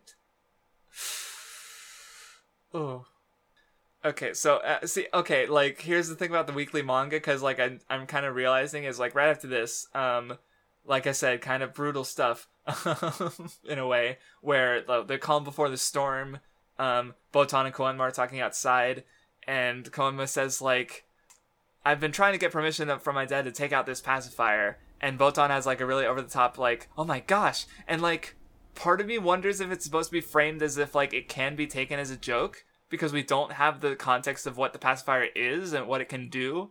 Because it's like, and her action is like, there's all these like sparks and lightning behind her. So I'm wondering if like, because she's so shocked. So I'm like, maybe it's supposed to be taken as like either, because it's like, it is kind of a well, yeah, like, because she also isn't sure what that does. She doesn't know what that means. Oh, okay, that's the thing. So yes, you're right. She doesn't know. So, but like, I guess she's just like feeling like his seriousness and maybe having a strong reaction, but also like it's also like, again, it's so over the top over something that's kind of like without context. It's just kind of silly. Yeah. So it's like not quite a mood whiplash, because like you said, it can be taken in a couple ways, especially with foreknowledge. But it's like it is just at the heart of it is goofy. Like, the baby's gonna take out his pacifier. Oh no. I don't know. So yeah, it's just like, I just thought, like, scrolling through, I'm like, that's a little whiplash, which I don't mind, but it's just funny. So anyway, they did make it through. They're finally there, going out to meet. They bump into Sensui, Itsuki, and Gourmet has Kuwabara on the boat. The demons are getting hyped up to go. Though, as we find out later, like, they're just a weak, small fry with no, like, forward-thinking ability at all, and the S-Class ones are going to wait until it's safe, because they're smarty boys. Oh, I guess the first thing we get is Kurama versus Gourmet, who turns out to be Elder Toguro, because Gourmet ate Elder Toguro to get his power, but Toguro flipped it around. Yeah, and there is a bit of, like, a horrifying sort of concept, like the guy, his mind slowly being taken over. But yeah, I mean, not that Gourmet's power was like like, it was already kind of fucked up in the first place, because it's like, yeah, he eats people and gets their powers. But then you got Elder Toguro, who's like, nope, not so simple. And also, okay, I kind of thought it was a little humorous in the absurdity, because we find out what happened to Elder Toguro after he got wrecked on during the Dark Tournament, because he put out like an evil wavelength so that Sensui can find him, or someone could find him, and he got found by Sensui. I just thought the concept, like, evil wavelength. Yeah, and that's not a visism. Like, that was in the fan translation too.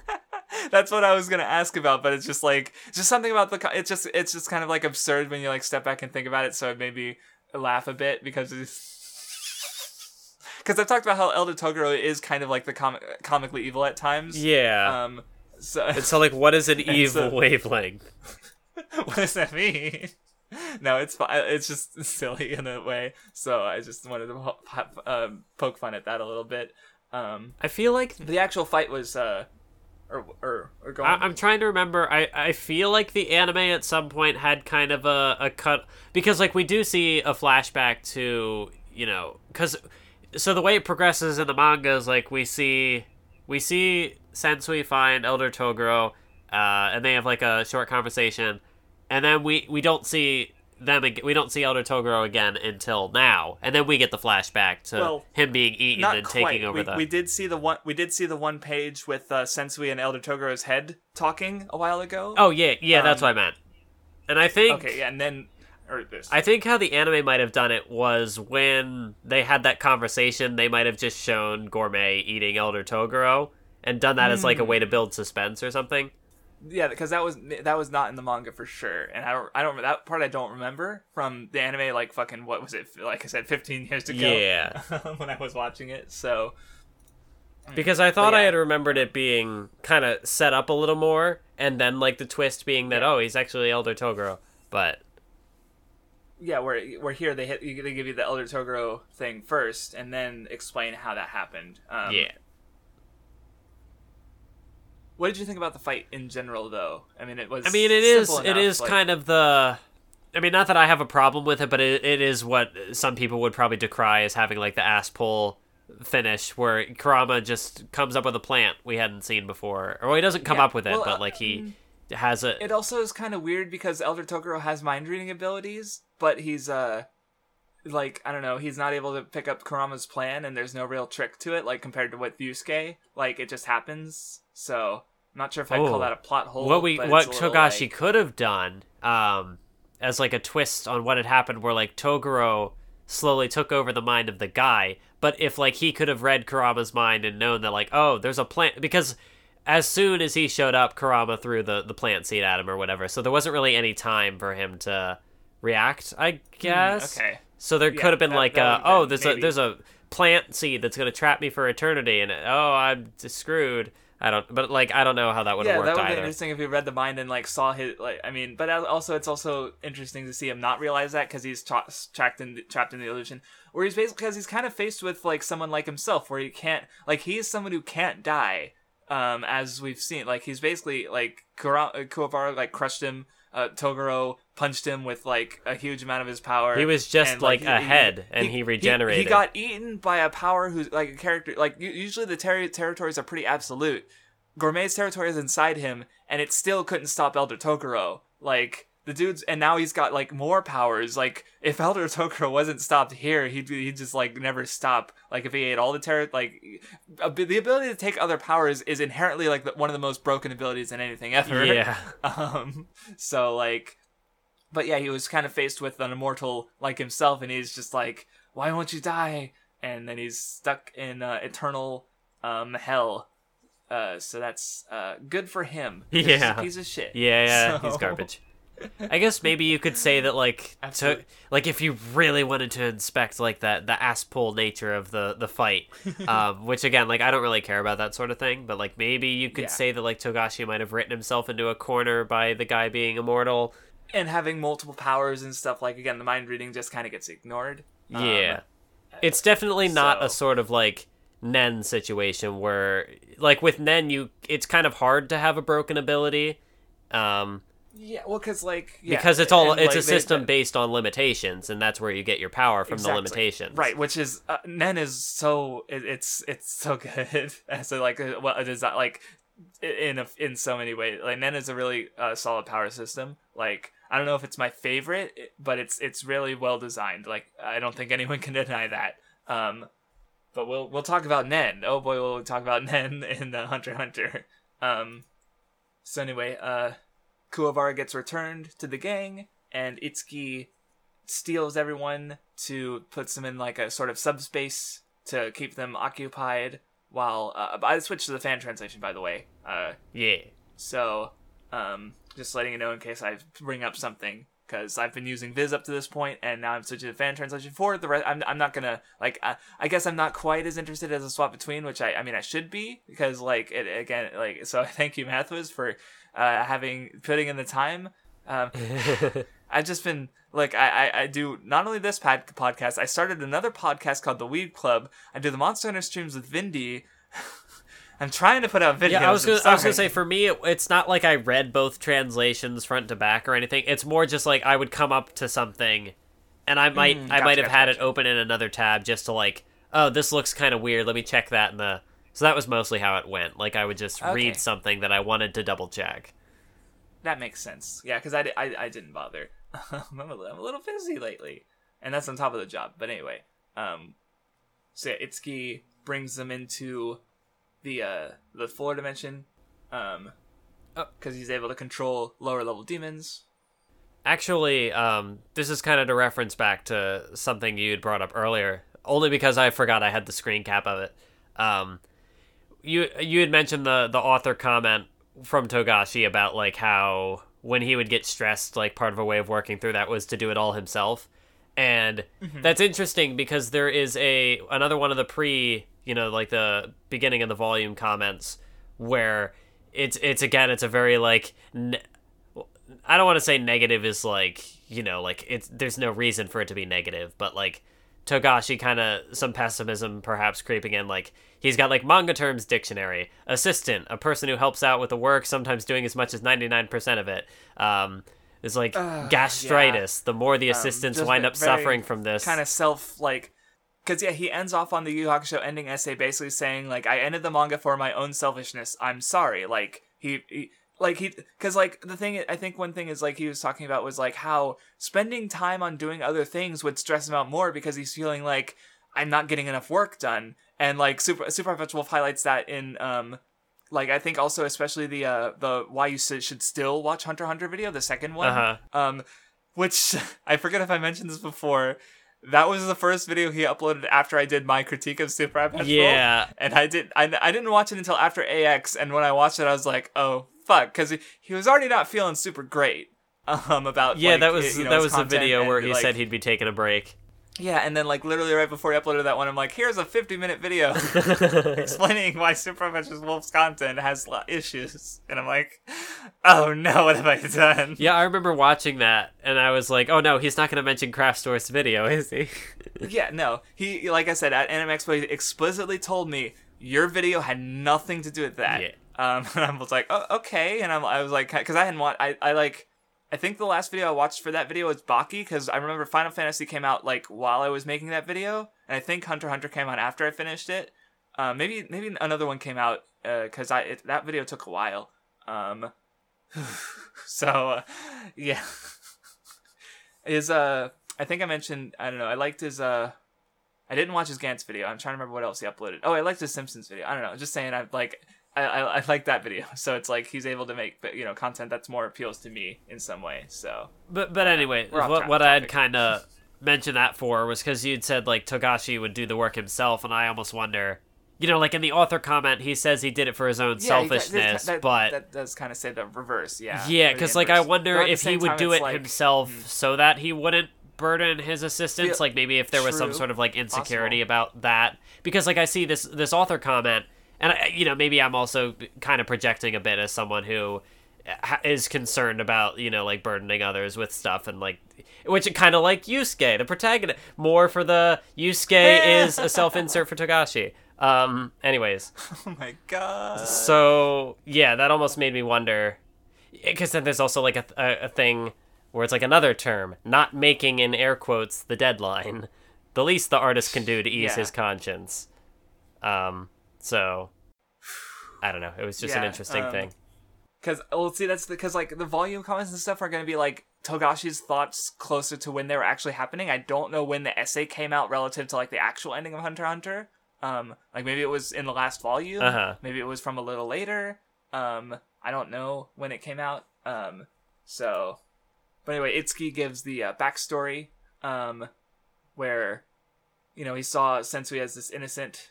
Well, first he was like, someone who's ready to kill him, and then like as he was asking about demons, he was more innocent, and Itsuki was attracted to this. And then he's talking about how he's just delighted by corruption, basically. Like, oh yeah, a cute little girl who believes basic, growing up to be in porn movies. Like he just loves that. He's a fucked up dude. So, like, I guess, I'm not sure if I'd say, like, because, I talked about how Sensui is grooming these children. I'm not sure if I'd say the same for Itsuki. Like, if he had that involvement, so to speak, or if he was just, like, a passive observer. But, Yeah, because he says he was more there to, like, support Sensui's desires. So it wasn't like he was actively telling him to go one way or another. Like, it's not like a Madara Obito thing, where, like, oh, yeah, where he's, like, directly getting involved with the life-changing things, But he's just like it seems like he's more of an observer. It's not to say that he might not have had any influence, but it's not like a direct sort of thing. Because like at this, even if he's not doing anything, he's also not stopping it. Like I'm not, I'm not sure if it goes as far as to say enabling, but it's you know what I mean. Yeah. But anyway, Sensui wants to fight, and Yusuke's like, all right, let's fight. Like, he's even like, yeah, why do you have to overcomplicate things? Just say, let's fight. And, like, he goes on a big old speech. And, because Sensui brings up something important where he says, like, he says to Yusuke's, because he points out Yusuke's desire to fight. And, like, the rotten part is the real you. And, like, eventually you won't care about fighting for others and just want to fight for the sake of fighting and to see blood and death. Like, he's basically saying that Yusuke will become more akin to Toguro, but, but possibly even worse than Toguro, which is, because Toguro wasn't like that. Like, he didn't want to see blood and death. He's deliberately went out of his way to ensure Yusuke wasn't being, like, harmed more than... Like, yeah, he was still, pushing Yusuke to his limits and, doing some fucked up shit, like, making him think his friend was dead. Like, that's not a good thing, but he's also not, like, actually killing... he's not trying to put Toguro or Yusuke through what he went, So, Yeah, it's interesting you bringing up, like, the comparisons, but like, the comparing and contrasting of Toguro and Sensui. Thematic breakdown win. But then yeah, like seeing how those are reflected through Yusuke is interesting. Yes, because it's a really interesting, because that's the one aspect of his character I'm kind of latching onto, and I definitely think it's interesting. Because I thought after Dark Tournament, because I think what latched me onto it was in the thread about the translations. It specifically mentions I think it's Sensui, like how the fan translation gets that. That was it. It was Sensui enjoying battle for the first time fighting Yusuke, compared to in the Viz translation, it's more like he always enjoyed fighting like Yusuke, which is a pretty big difference. And that's what kind of got me started on the idea. And then I really saw it in the Dark Tournament, and then it got even more heavily explored here. So I'm like, yeah, themes. Hey, Kraftstorf, does this mean that Yu Yu Hakusho is better than a 5 out of 10 or a 6 out of 10 or whatever you had it at? I mean, I think I put it at a 7 now. Yeah, we did it. 7 out of 10. That's pretty good. Because, I think, because, a lot of people really deeply love this series, especially for, most, I feel like I've never seen someone who has the manga as, maybe not never, but, mostly it seems to be for the anime adaptation, which, seems to be improving a fair amount. Because that's the thing, Togashi as a manga author, he can put out amazing shit, but there is the inconsistency that you kind of have to address, and I think adaptations of his work are able to subvert that, which I think gives them more appeal in that sense, where it's if you don't like how the Succession War arc is going in Hunter x Hunter, if it ever gets adapted, it's gonna be those issues are gonna be gone, because it's a pretty well done adaptation, I'd say. I liked it. Except for the people who complain about the narrator in the Chimera Ant arc, they will never be pleased. I mean, people will always, there's also a comparison from that, or a complaint about that fight. I'll just text. I don't want to spoil it, so I'm just gonna text you the meme line, which I know you've heard, but Oh yeah. So it's just that aspect of the mechanics of Nen, which ass pull and blah blah blah. Because people Alexander was just tweeting about how the Gon power up against Neferpito is not a fucking ass pull, and it's people complain about Hunter x Hunter, so because I think last time I did say oh yeah, Yu Yu Hakusho gets a pass where other series are shit on, but at the same time maybe it's just Hunter x Hunter is relevant, so it does get more complainers. Yeah, I wonder if Yu Yu Hakusho, it might just be more that it is more of a classic, and so it's either that people who would be likely to make those complaints aren't watching it because it's an older anime, or they're not gonna if they don't like Hunter x Hunter, why are they gonna go check out Yu Yu Hakusho? So that kind of thing. If they're the type of people who complains about that stuff, they probably don't like that much shonen, or they just turn that off when they are talking about the shonen they like. I'm not sure what kind of things these people would like, because they could just be people who don't like shonen in general, but Hunter x Hunter is the best one, so they check it out anyway because it's super well liked and stuff. And it's an accidental seinen, or whatever people say about, I don't know, it's a deconstruction, blah blah blah blah blah. I forget what my point was. Yeah, and I forget too, because there was something I had wanted to bring up earlier and I forgot, and I wanted to bounce off of this. Why are the Yu Yu Hakusho episodes so long? It's 40 chapters. We're 2 hours in and we're still got a good handful left. Do you remember how that ramble started? Because I'm trying to remember what I was going to bounce off of that. Sensui, Viz translations, liking fighting themes, people who don't like Hunter x Hunter, ass pulls. Oh, yeah, okay, so I had wanted to mention something.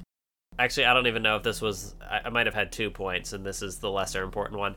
But it was interesting from, the perspective of, the dialogue boxes popping up, and, this arc in particular, we were seeing more of, the information boxes and sometimes some inner monologue in places where Togashi might have done something else before.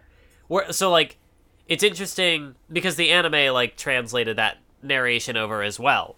So especially I remember distinctly in the final chapter in our reading where it's focusing on where are they now sort of thing, and there was a narrator in the anime too, just kind of saying this is what the characters are up to.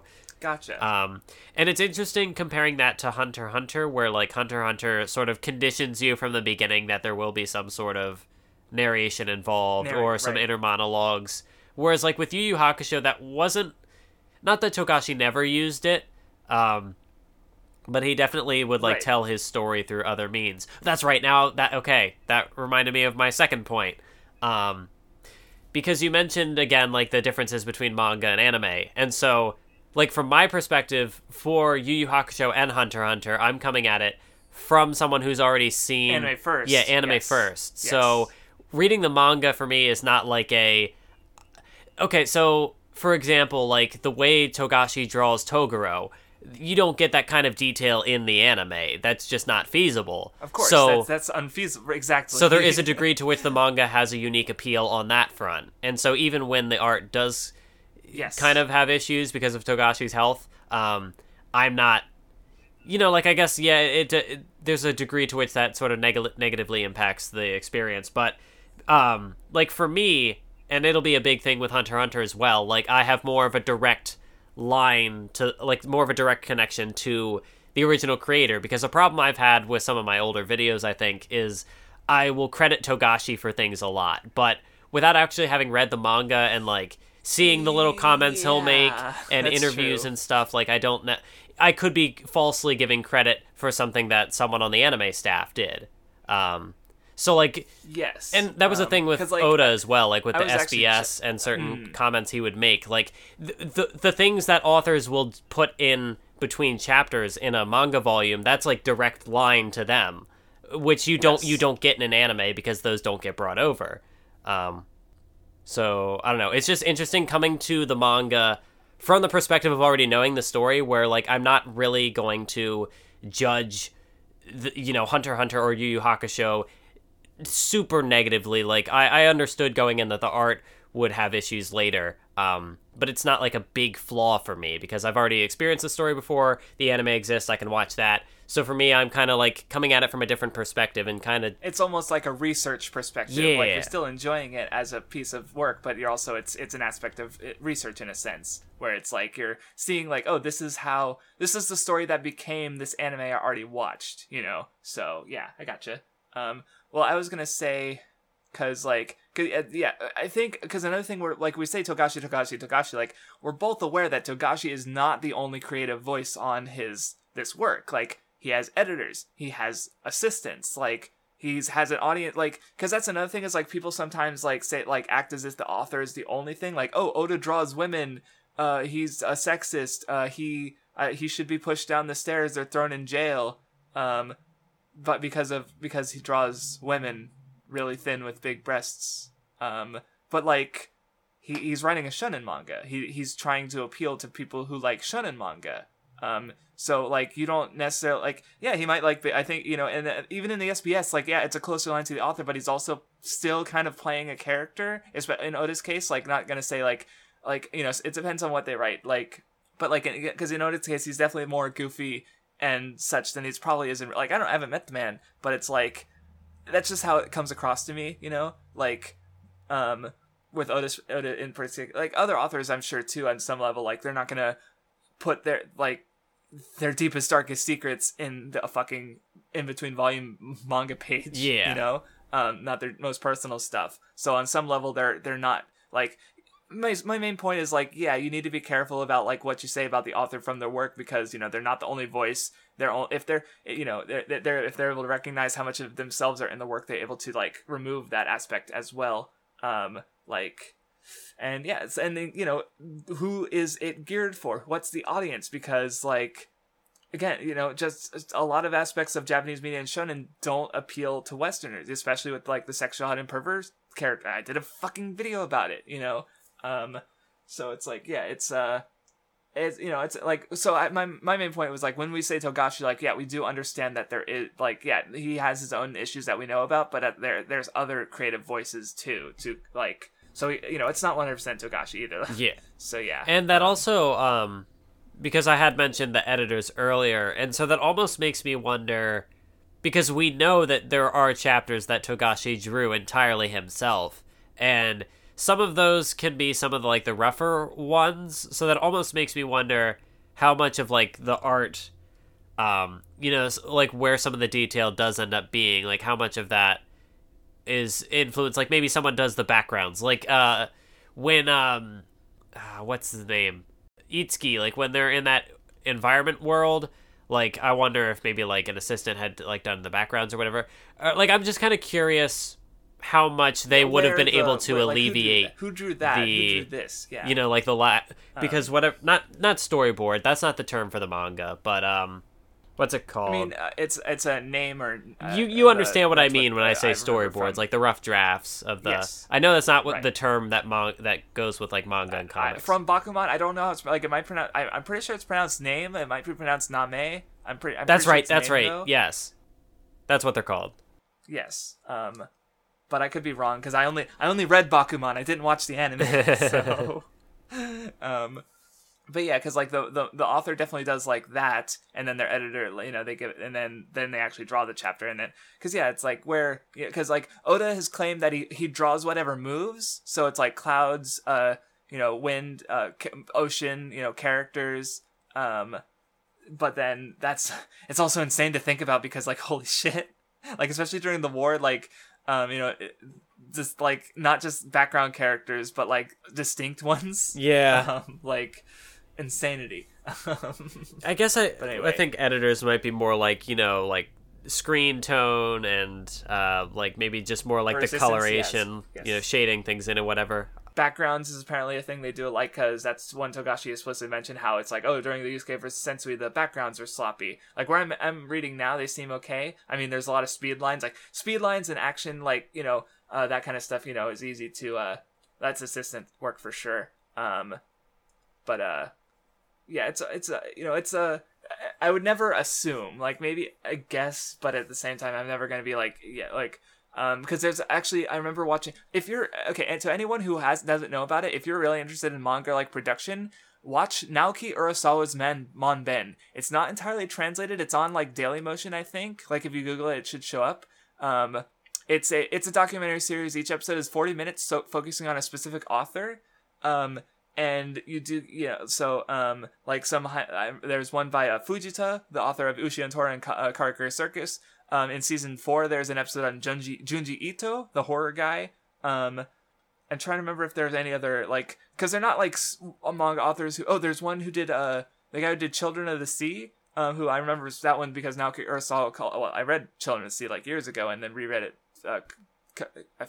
once or twice, I think. But it's like because Junji Ito or not, why did I say Junji? Naoki Urasawa said that the author of Children of the Sea was like possibly one of the best manga artists like. Period right now, which was interesting. So I don't know. It's an interesting watch if you're curious about to see how like not only just like because they showed different. Oh, one of them was the guy who did it was the chapter he was drawing was from the Dead Demon Destruction or something. It was like he's the guy who did Goodnight Poon Poon. And he did more digital stuff. So it was really interesting to see how Fujito is interesting because like he does the names and then he goes straight to inking where normally they'll do like pencils for like a rough draft and then ink over it.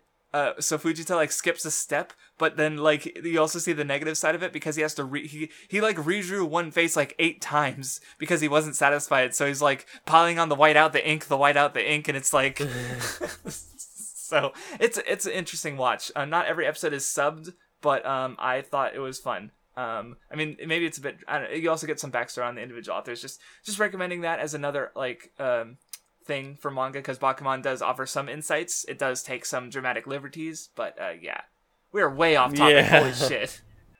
I'm sorry. No wonder these episodes are long. We just care about shonen and manga so much we just can't stop. I think this is what some people were. What the one comment was saying, like, oh, will it eventually reach a point where if you're not super deep into shonen manga, well, you're not even. Although, yeah, the topic wasn't entirely shonen manga. Anyways, true. Yeah.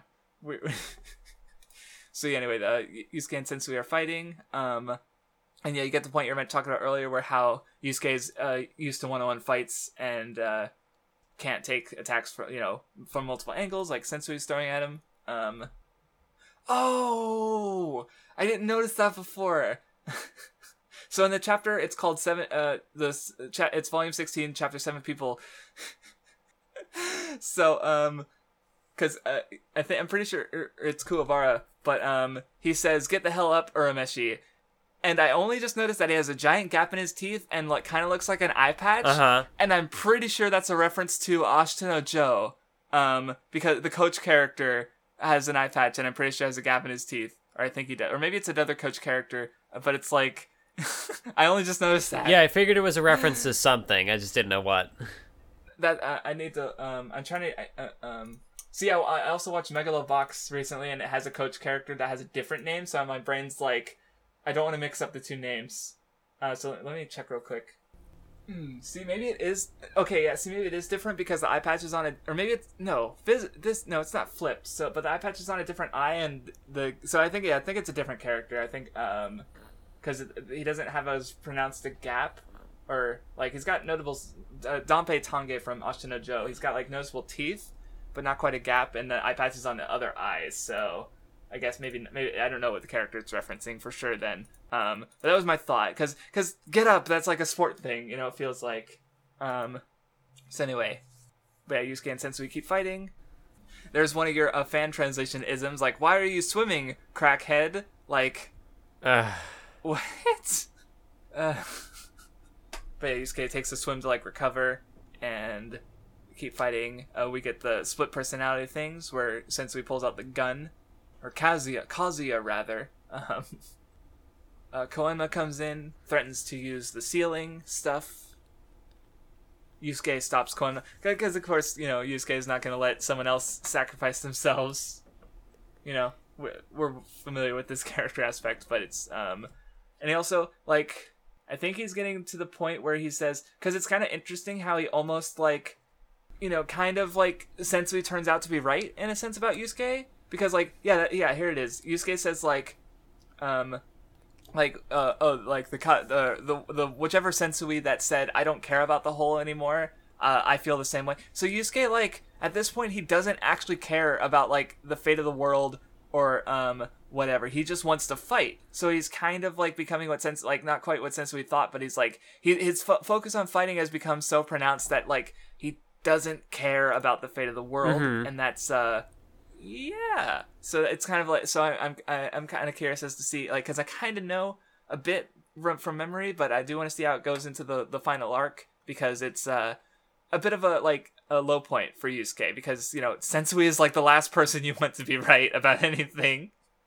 But I do like the part where he switches to Shinobu, kind of his normal, or the original self, and he's like, put it there, let's shake, and then Yusuke, like, tries to fight, and he just gets completely fucking wrecked, and then Shinobu shakes his hand afterwards anyway, like, class. And I'm also, like, the art is, this is, like, where, I feel like this might have been one of the chapters Togashi did himself, because the art is definitely kind of sloppy at this point, maybe not through a whole chapter, but definitely at parts of it. That's just my pure postulation. And here's the part that the fan translation gets long. Shinobu uses the Seiko key, the divine energy. Koenma says that only Genkai could use it when it's actually that Genkai could not use it. Yeah. So yeah, just not sure, like, because like they do have a bunch of, like I said, they have the different types of ki, you know, Yoki, Reiki, Seiko ki.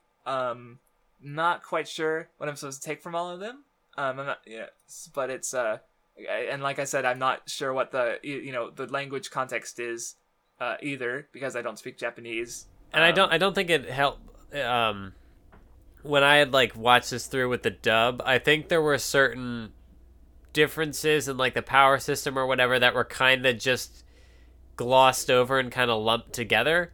So I almost wonder if, at least like the dub of this anime, I wonder if I don't remember how they specified it, but because yeah, like Shinobu, maybe like he's so self-righteous, he has this holy like level of ki, but I'm not sure what specifically unlocks it for him. Like, what am I supposed to take from it for his character? Like, why is it divine? Like, why is it holy? Like, because like the Underworld, they seem to manage all the afterlife shit, but they're like, Oni, like, Enma, he's like a demon. They're hand in hand with demons. So like, where's this holy? What is it supposed to be? I don't know. Yeah, I'm not quite sure what it means either. Yeah, and this is where I actually have a bit of a problem with this final fight in that regard, because, like, up until this point, the arc has kind of, like, a lot of the conflicts were about, it's not about might, it's about, using tactics and stuff, and, coming at things from a different angle. Power in the end. And then, it does kind of come down to power, unless there's something I'm missing. No, I more or less agree. Like, because that's basically what it is. Like, Sensui has more power because he has the Seiko key. Yusuke, like, he pulls the inverse of what happened at the Dark Tournament, where he dies so that his comrades can get the power boost. Because, he can't beat Sensui 1-on-1. Like, he can't beat this person. Like, Sensui, like, ideologically, it's like Sensui proved to be right about Yusuke, because Yusuke is sort of like, he's focusing more on his enjoyment of fighting than, like, anything else. Well, not anything else, because he is willing to, like, give himself up. But, and then, I think I was going to add something to that, but I forgot. There's a degree to which I almost find this, like, it's not, like, a funny moment, but I almost think it's kind of, like, just considering it in the broader scope of shonen tropes and how people will talk about stuff, the way that they just, like, directly call attention to, like, oh, it's the friendship death power-up sort of thing, like, oh, I'm gonna sacrifice myself so that you guys get stronger, and it's like, oh, okay, we're just, alright. I mean, because that is what happened, but most don't call that direct attention to it. Mm-hmm. Oh, there's also a bit of a moment for Sensui, who's like, because Yusuke says that, oh, you're trying to destroy the world, but Sensui mentions that no, he likes everything except humans, like flowers, trees, animals, even bugs, like, but fuck humans. Just a little bit of a character detail that's notable. Koenma does his Mafukan to try and seal him away, and then I just noticed that there's a panel that's entirely text on that page explaining what the Mafukan is. It's a very Hunter x Hunter panel, so to speak. So yeah, but yeah, Sensui's holy energy is beyond the Mafukan. So here's where Yusuke is about to sacrifice himself. Everyone tries to break free. To prevent that, they try to break free of Itsuki's, what's it called? Barrier. But Kuwabara has the spirit / the spatial cutting ability. We cut away to Keiko and Yusuke's mom, who I kind of forgot. Yeah, that's a downside to this arc, is Keiko kind of doesn't really do anything. I don't remember if I'm not sure. I feel like the anime added anything? I'm not sure if, like, the anime might have added her into the scenes where, like, they are like the part where after Kuwabara fights Mitsurai and they're in the apartment, she might have been there. I don't think she was literally absent for the whole arc, but she also, it's not like she was front and center. I don't even think she showed up in chapter 1 when they were at school. Like, you'd think, like, if Keiko was going to show up, it'd be at school, right? No, she didn't. She was there. I don't think she was there, because it was just Kuwabara and Yusuke and Botan. Yeah. And then they went, and then Yusuke ran into Genkai's trio, and the arc starts, and pretty much keeps going, and then, like, now all of a sudden it's, like, Keiko. I mean, I will say, like, the levels of detail in them are, like, the hair on Yusuke's mom is, like, there's lots of white in there, so it looks more interesting, but it's, but yeah, it's just like, oh yeah, these characters, they exist. Yeah. So it's just fine, but it's a little like, eh. And, but yeah, Pooh is, not moving, and Yusuke got killed. Kind of, not really. Death fake out, dropped, 6 out of 10, oh, no. 5 out of 10. We were so close. It all comes tumbling down. But yeah, the gate opens. Kurama, Kurama goes. He goes Foxboy. Hiei takes off the bandage. And they end up, like, heading into the demon world.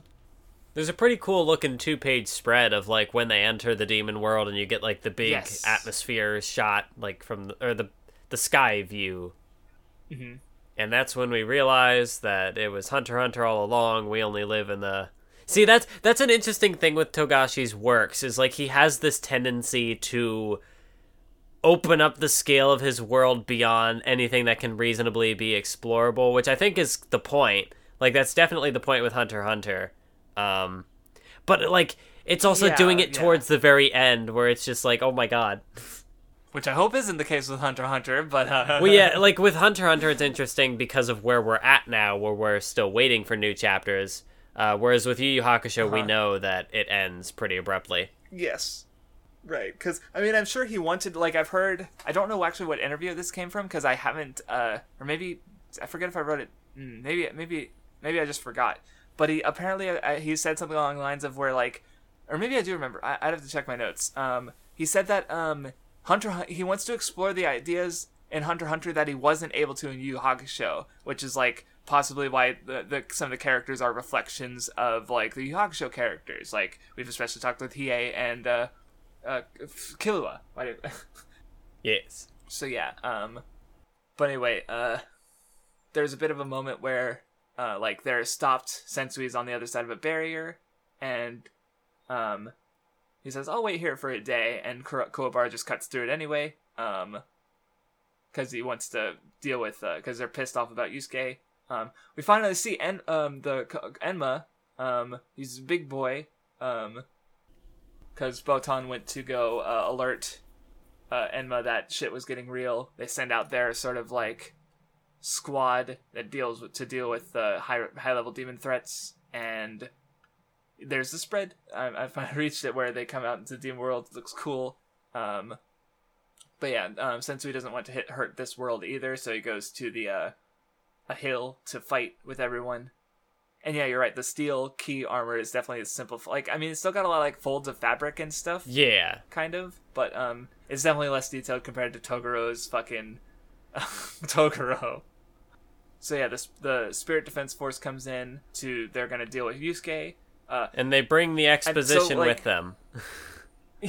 Like, there's just a whole page. Yeah. I remember, like, flipping to one of the pages and just seeing, like, a wall of text, and I was like, oh my god. Yeah, oh my god. It's quite a bit. Because, like, compared to, like, where how Sensui, being retroactive, like, being introduced and retroactively affecting the earlier material, Yusuke's history, I don't think, has that.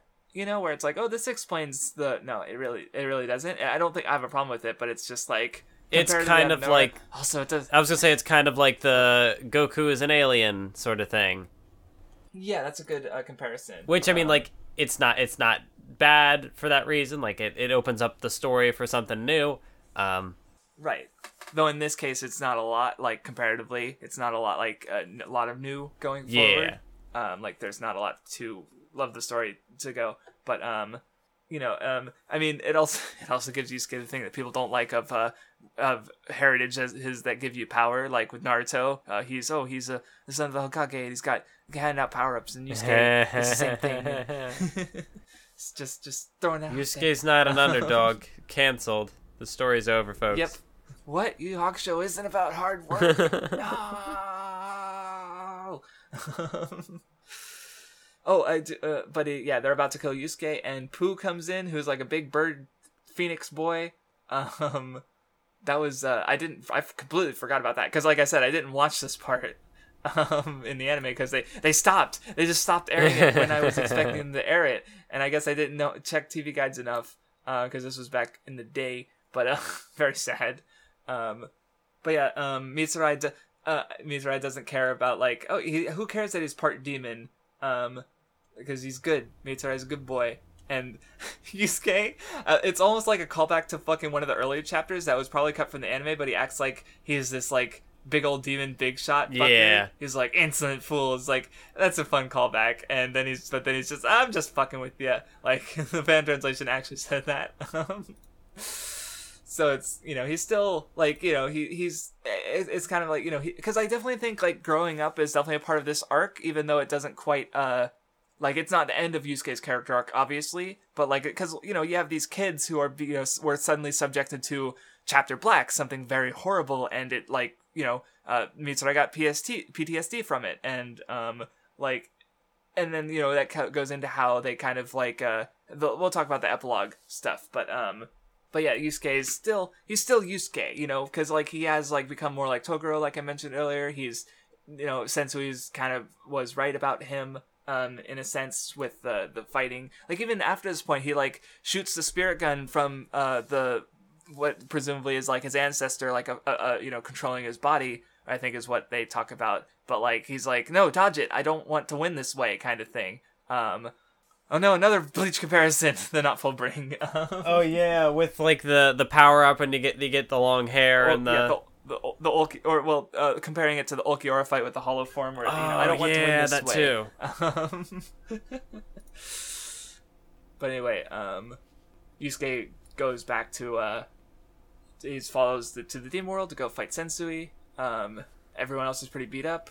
And yeah, I guess Kurama kind of lays out like your thing with the arc about how it was, it was all about like more about strategy and like tactics and stuff. But then Kurama's like, yeah, your power is just greater than ours. In the demon world, power is everything.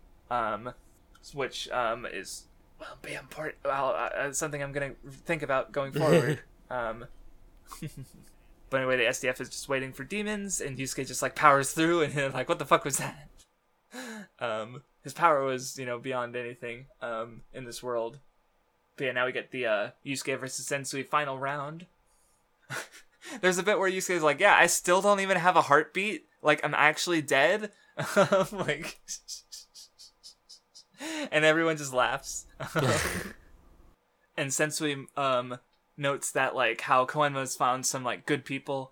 Because they're going through this hard shit and, growing stronger for it, where Sensui kind of, broke. So maybe that's the intent there. But yeah, then we get the last conflict. Yusuke is just well beyond Sensui at this point. And I will say, when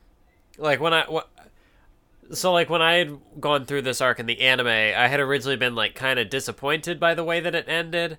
And there are certain aspects of that I kind of like still understand why, but maybe it's just something more about like me listening to what the characters are saying as opposed to like actively like, I mean, like I would read the subtitles obviously, or actually no, not if I watch the dub, but I guess like, reading the manga somehow like helps it sink in more. So I actually do like the way that this concludes more than I did originally. So I might actually increase my Yu Yu Hakusho score from what it was before. Oh my, yeah, because like I kind of get, because like manga is a more active medium. Like, like anime, just like let it play and you engage with it based on what it's doing. Where with manga, there's an aspect to it, but you can go back and reread lines, you can scroll back a few pages, like you have much more control over engaging with it, so it is more active. So I get, that makes sense. Yeah. But Yusuke awakens and does the super spirit gun Sensui gets hit. Itsuki comes back and point reveals that Sensui was in fact already dying. So he's about to die from Yusuke, but he also was never, didn't have much life to live in the first place. Yeah, that's kind of one of those things that, like, you have your thing about mind control. For me, it's like, this character actually had an illness, where I'm just like, That's true. Because, like... That is true. Like, it happened with the... Because, like, you brought up that with Sasuke and Itachi. Yeah. And so it's like... I don't know, for me, it's like the character could have just done their actions anyway, and it would have still made sense, but when it's like, oh, there's also the element of tragedy, like, they were going to die anyway. Like, I don't think it's as... I don't know, I don't feel like it adds anything to Sensui, but I also don't feel like it takes anything away. Yeah, I don't know. It's just one of those details that, like... I don't know, to me it feels unimportant, and so it's like, why put it there? Like, to me it's just a distraction. So I guess, like, by not mattering, like, there's not much of an issue I can have with it, but also that is the issue? I don't know. Yeah, it's kind of, like, at least with Itachi, like, it matters, Sasuke is deliberately not allowed to kill anyone until, like, he falls, which is after Itachi's death, and in the Summit arc. So it's like, even if it doesn't like matter specifically to the fight or Itachi's character so much, it like matters to how Sasuke is supposed to be framed, because he doesn't actually kill, like, Deidara kills himself with his explosions. Sasuke let his guard down, like he was like, I guess he was about to let Deidara go, which pissed Deidara off, of course. But, like, you know, Orochimaru took him to himself. You know, Sasuke didn't kill anyone until the samurai during the summit. You know, that was going to be the first actual people he killed. So that's something Kishimoto was doing deliberately, even if it was a little like, Itachi was sick, I guess. Yeah. But this is like, I'm not sure why it matters. Myself either. I don't even have anything in my notes about it.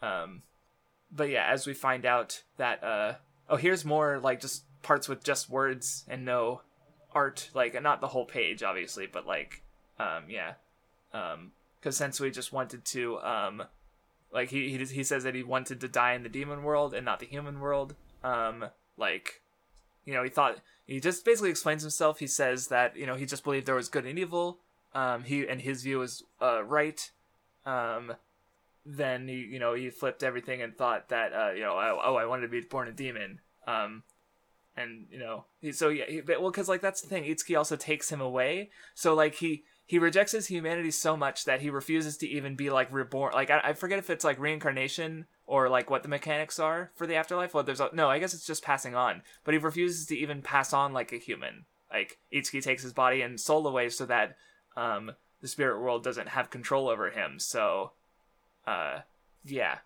Yeah, it is interesting because, like, he has the line about, you know, like, about there being a good and an evil and how, like, you know, there's a good side and a bad side, but then he ends up just... He rejects the good as opposed to, like, developing a more nuanced view of what good and bad can be. Like, there's a degree, perhaps a degree of truth to... I think he has a comment... Yeah, he mentioned something about, like, wars, how they're, like... There's a degree to which, like, both sides are the same... Which is where I think he kind of gets the conclusion that, like, everything is, you know, all humans are bad or whatever, which is kind of the conclusion he draws from it, which is, you know, obviously what the arc kind of goes against, but, like, I don't know, it's interesting. Yeah, though I definitely think, like, the intent is, like, you know, there is no real functional difference between demons and humans, you know, because demons are also capable of really shitty things. Like, another thing is, like, because he's like, oh yeah, Yusuke, you know, maybe I subconsciously recognize the demon side in you, and when I use young or something like that, and, like, you know, Yusuke, because Yusuke has a love of fighting, but Sensui is like, there is no demon heritage. He's only human, and yet he also enjoyed fighting fighting Yusuke. Like so, like, you know, where Yusuke became more like Toguro, Sensui became more like Yusuke, even though he recognized, like, he's like, oh yeah, that part of you is human, you just want more blood, you hate. But Sensui ultimately becomes more human through fighting Yusuke, and he still rejects that in the end. Like, Itsuki says, like, go find someone else to fight. Like, so he kind of, you know, pulls Sensui away so that, you know, Sensui won't die like a human, in a sense. But at the same time, he's also become more human, like, more human because of Yusuke, and, like, he didn't actually, like, I don't know if he hated it, like, because he said, he says thank you, like, he enjoyed being more human in a sense. So it's almost, I'm not sure if I'd say that's an outright contradiction of his thing, but it's like it's growth. It's interesting, character growth. Yeah. But yeah, like, as far as the ending goes, I definitely like the epilogue chapter the best compared to, like, the Sensui conflict is really great. But yeah, it is just kind of they're fighting, which, like I said, I want to see the last arc to really get, like, the end of Yusuke's character, because this is just his, like, his low point, because he's literally like, he blasted this man over the horizon. He's like, hey, get up, fight me, heal him, somebody, I want to fight. Like, he's kind of like, Yusuke, calm down. Yeah, it's definitely not the end for him. Yeah, this is like, see, and I guess that's another, like, if you want to do the full frame comparisons, because, like, I would say that this arc is Yusuke's, like, low point as a character, where for Ichigo, I would say it was at the end of Arrancar. Like, Fullbring explores the low point, but, like, you know, it's like, this is the end point at the end of, like, this arc for Yusuke, because of, like, how the Sensui battle, like, I don't care about the whole anymore, I just want to fight. Whereas with Ichigo, it's, like, at the end of Arrancar when he gives up all of his powers and stuff and such, so... I don't know. Like, again, it's just, it's weird to even compare them because they're just so radically different. It's like, I don't know, what, people are just looking at the most basic surface level things, I guess. And I'm just like, okay, sure. I guess all shonen is the same if you want to be that generalizing about it. Anyway, I'm done being mad. There's also another one of those... That's not true. Because you had mentioned it with the Dark Tournament that there was a line like, "Oh, it feels like we've been fighting for a year" or whatever. There's another one of those lines here for the end of Chapter Black. Yeah, because that's the thing. It's like these two arcs have taken place over the course of like a couple months, but in serialization always is like that though. Oh, that's right. Yusuke gets a choice between going to the human world and staying in the demon world. Because if he stays in the demon world, like they point out, like yeah, Yusuke's ancestor is probably still alive and probably like and also way stronger than Yusuke was even when he is right now, even with his demon heritage unlocked and power boost. Like he's already an S-class demon. Like Kurama even points out, like S-class is just the highest rank. Even within S-class, there's going to be hierarchies of demon strength. So it's like, A to S-class is just how the human or how the spirit world guys rank them. So it's even if there is S-class, it's not like S-class is all equal to each other. So Yusuke is given the choice to stay here where he can fight, or go back to where the people who care about him are, and he ultimately chooses the latter. But the last page is like, he's not satisfied with that choice fully. So, ooh, excuse me. Yeah, so there's more to come. Also, in the Viz translation, this is where they start censoring the cigarettes, because I guess they figured that should have been a sign of growth. That like, while he was a delinquent, it's fine. But now that he's becoming not a I don't know. I don't know what the point of it was. I was about to make a censorship joke where it's like, this arc that just explored like humanity being shitty and evil, and it's like, but Yusuke can't smoke. Yeah. So anyway, we get the epilogue, the finale. Amanuma is alive. They were, he just died, and I'm sure the spirit world's like, they gave like he's just a kid, and they're pulling strings, and he's able to like he's not lonely anymore. Like he's connecting with his classmates. He's realizing things that he's connecting with games, especially his passion. Yeah. So, and he's like, hey, we're all the same, and so this was fucking Kamiya the doctor. He's like, for being the one who is closest to Sensui in ideals, he fucking goes out and like starts a new hospital, and like he becomes a miracle doctor, someone who can like cure people, because with his powers, someone who can cure people who can't be cured any other way. So he ultimately like does good. Like I'm not sure how I feel about that, because it is like he's just like oh well, I give up, and then he goes off to do good, which is, I don't know, it's weird, interesting, maybe, but like I already talked about Hagiri a bit, where it's like he's talking to, I think, his sister, and she talks about how the people who could like kill it was a rabbit, like are just ugly, and Hagiri goes out to hunt them down, like like I said, treating them like individuals and not a collective. Yeah, because there was like an interesting line of dialogue where they had mentioned something about like, oh, you have the weapon, you'd be interested in testing it out or whatever, but something about like feeling sympathy for the victim or something. I don't know. So it's like a way of showing both sides, that like there's the curiosity, but also there's the empathy. So it's like the good and the bad. I don't know. So, and then there's the last with Mitsurai, where he's like, the teacher's like, hey, you okay? Did something happen? He's like, yeah, I'm my head is clear, and he's gonna get involved with like environmental stuff, and he's all better. And like, so I guess like kind of what I was gonna say is like about the growing up aspect to the arc is because like, yeah, you have these young characters being sort of thrust into like the worst parts of the world, and like Sensui, Mitsurai, and Amanuma especially, and Mitsurai and Amanuma are able to like recognize that like that the nuance, that it's not black and white, and grow and be and able to like move on, basically. Like, yeah, they saw some horrible shit, but they don't want to be that. Where Sensui broke, he became that, and like someone who would have been in Chapter Black. So and it's just a good contrast, I think, and like how, because I definitely think the growing up is the thing with this arc, like I said, but yeah, I like it. And what were you gonna say before I interrupted? Oh yeah, there was I think it, because again, like I had been flipping between translations, so I think the Viz had it as like, I don't know, he said he has a line where he's just like, feeling good about life or something like that. And it's like, yeah, I don't know. Mm-hmm. But yeah, Sensui and Itsuki go off, and nothing, no one knows what became of them.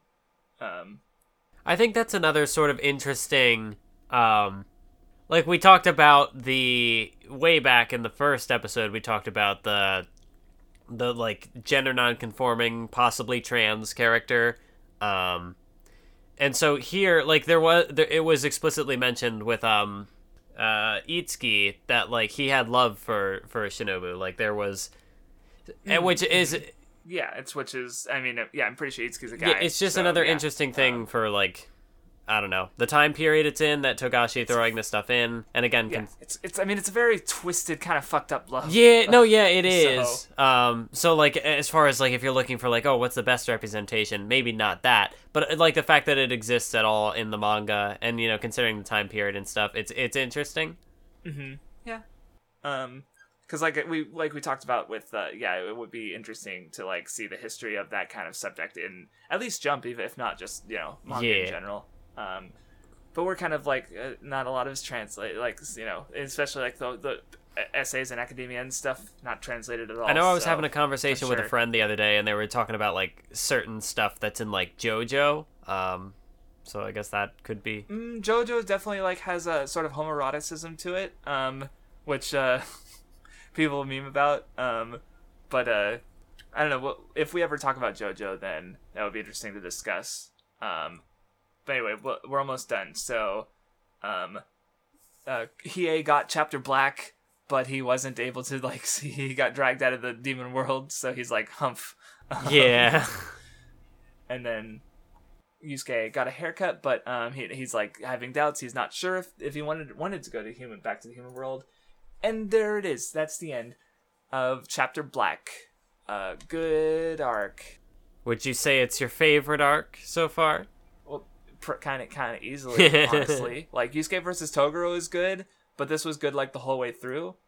Like not that Dark Tournament wasn't. I don't know. It's just kind of like things happening where Chapter Black had less of that, and it was interesting. The interesting conflict like the whole way through. Even if I don't know, like it's mostly interesting for like Yusuke and Sensui. Yeah. But it still has it's good. It's good. I like it. Yeah. For me, like I had said at the beginning of the podcast, I originally felt as though when I watched the anime, I felt like it had a strong start and ended kind of but now that I've gone through it again and have like a better grasp of what's going on, no, I think it's just pretty strong the whole way through. Yeah. No, it's good. So. Already 3 hours in. Recording. I mean, the episode hopefully won't be that long. But do you understand why I had said we should probably do Three Kings a separate episode? Oh my god, if we were going to do Three Kings after this, I'd be like... So good call. Yes. So, next time we are finishing Yu Yu Hakusho, so we will be discussing the Three Kings arc, which is chapters 154 to 175, the rest of the manga. And since this reading is shorter than the first Hunter x Hunter reading, we won't be doing a full discussion on it, but we will be reading Level E, the series that Togashi did after Yu Yu Hakusho, but before Hunter x Hunter. It's only 3 volumes. So again, not a full discussion. We're just going to discuss it a little bit. Just our general thoughts on it. Maybe some moments we liked. I don't know. Because we did the same with Monster Soul back when between Rave and Fairy Tail. Though in that case we discussed it on the Fairy Tail episode because the Fairy Tail reading was shorter than the final Rave reading. But yeah, so yeah, that's just something we felt like doing. And yeah, so thank you for listening, and we'll see you next time. Goodbye.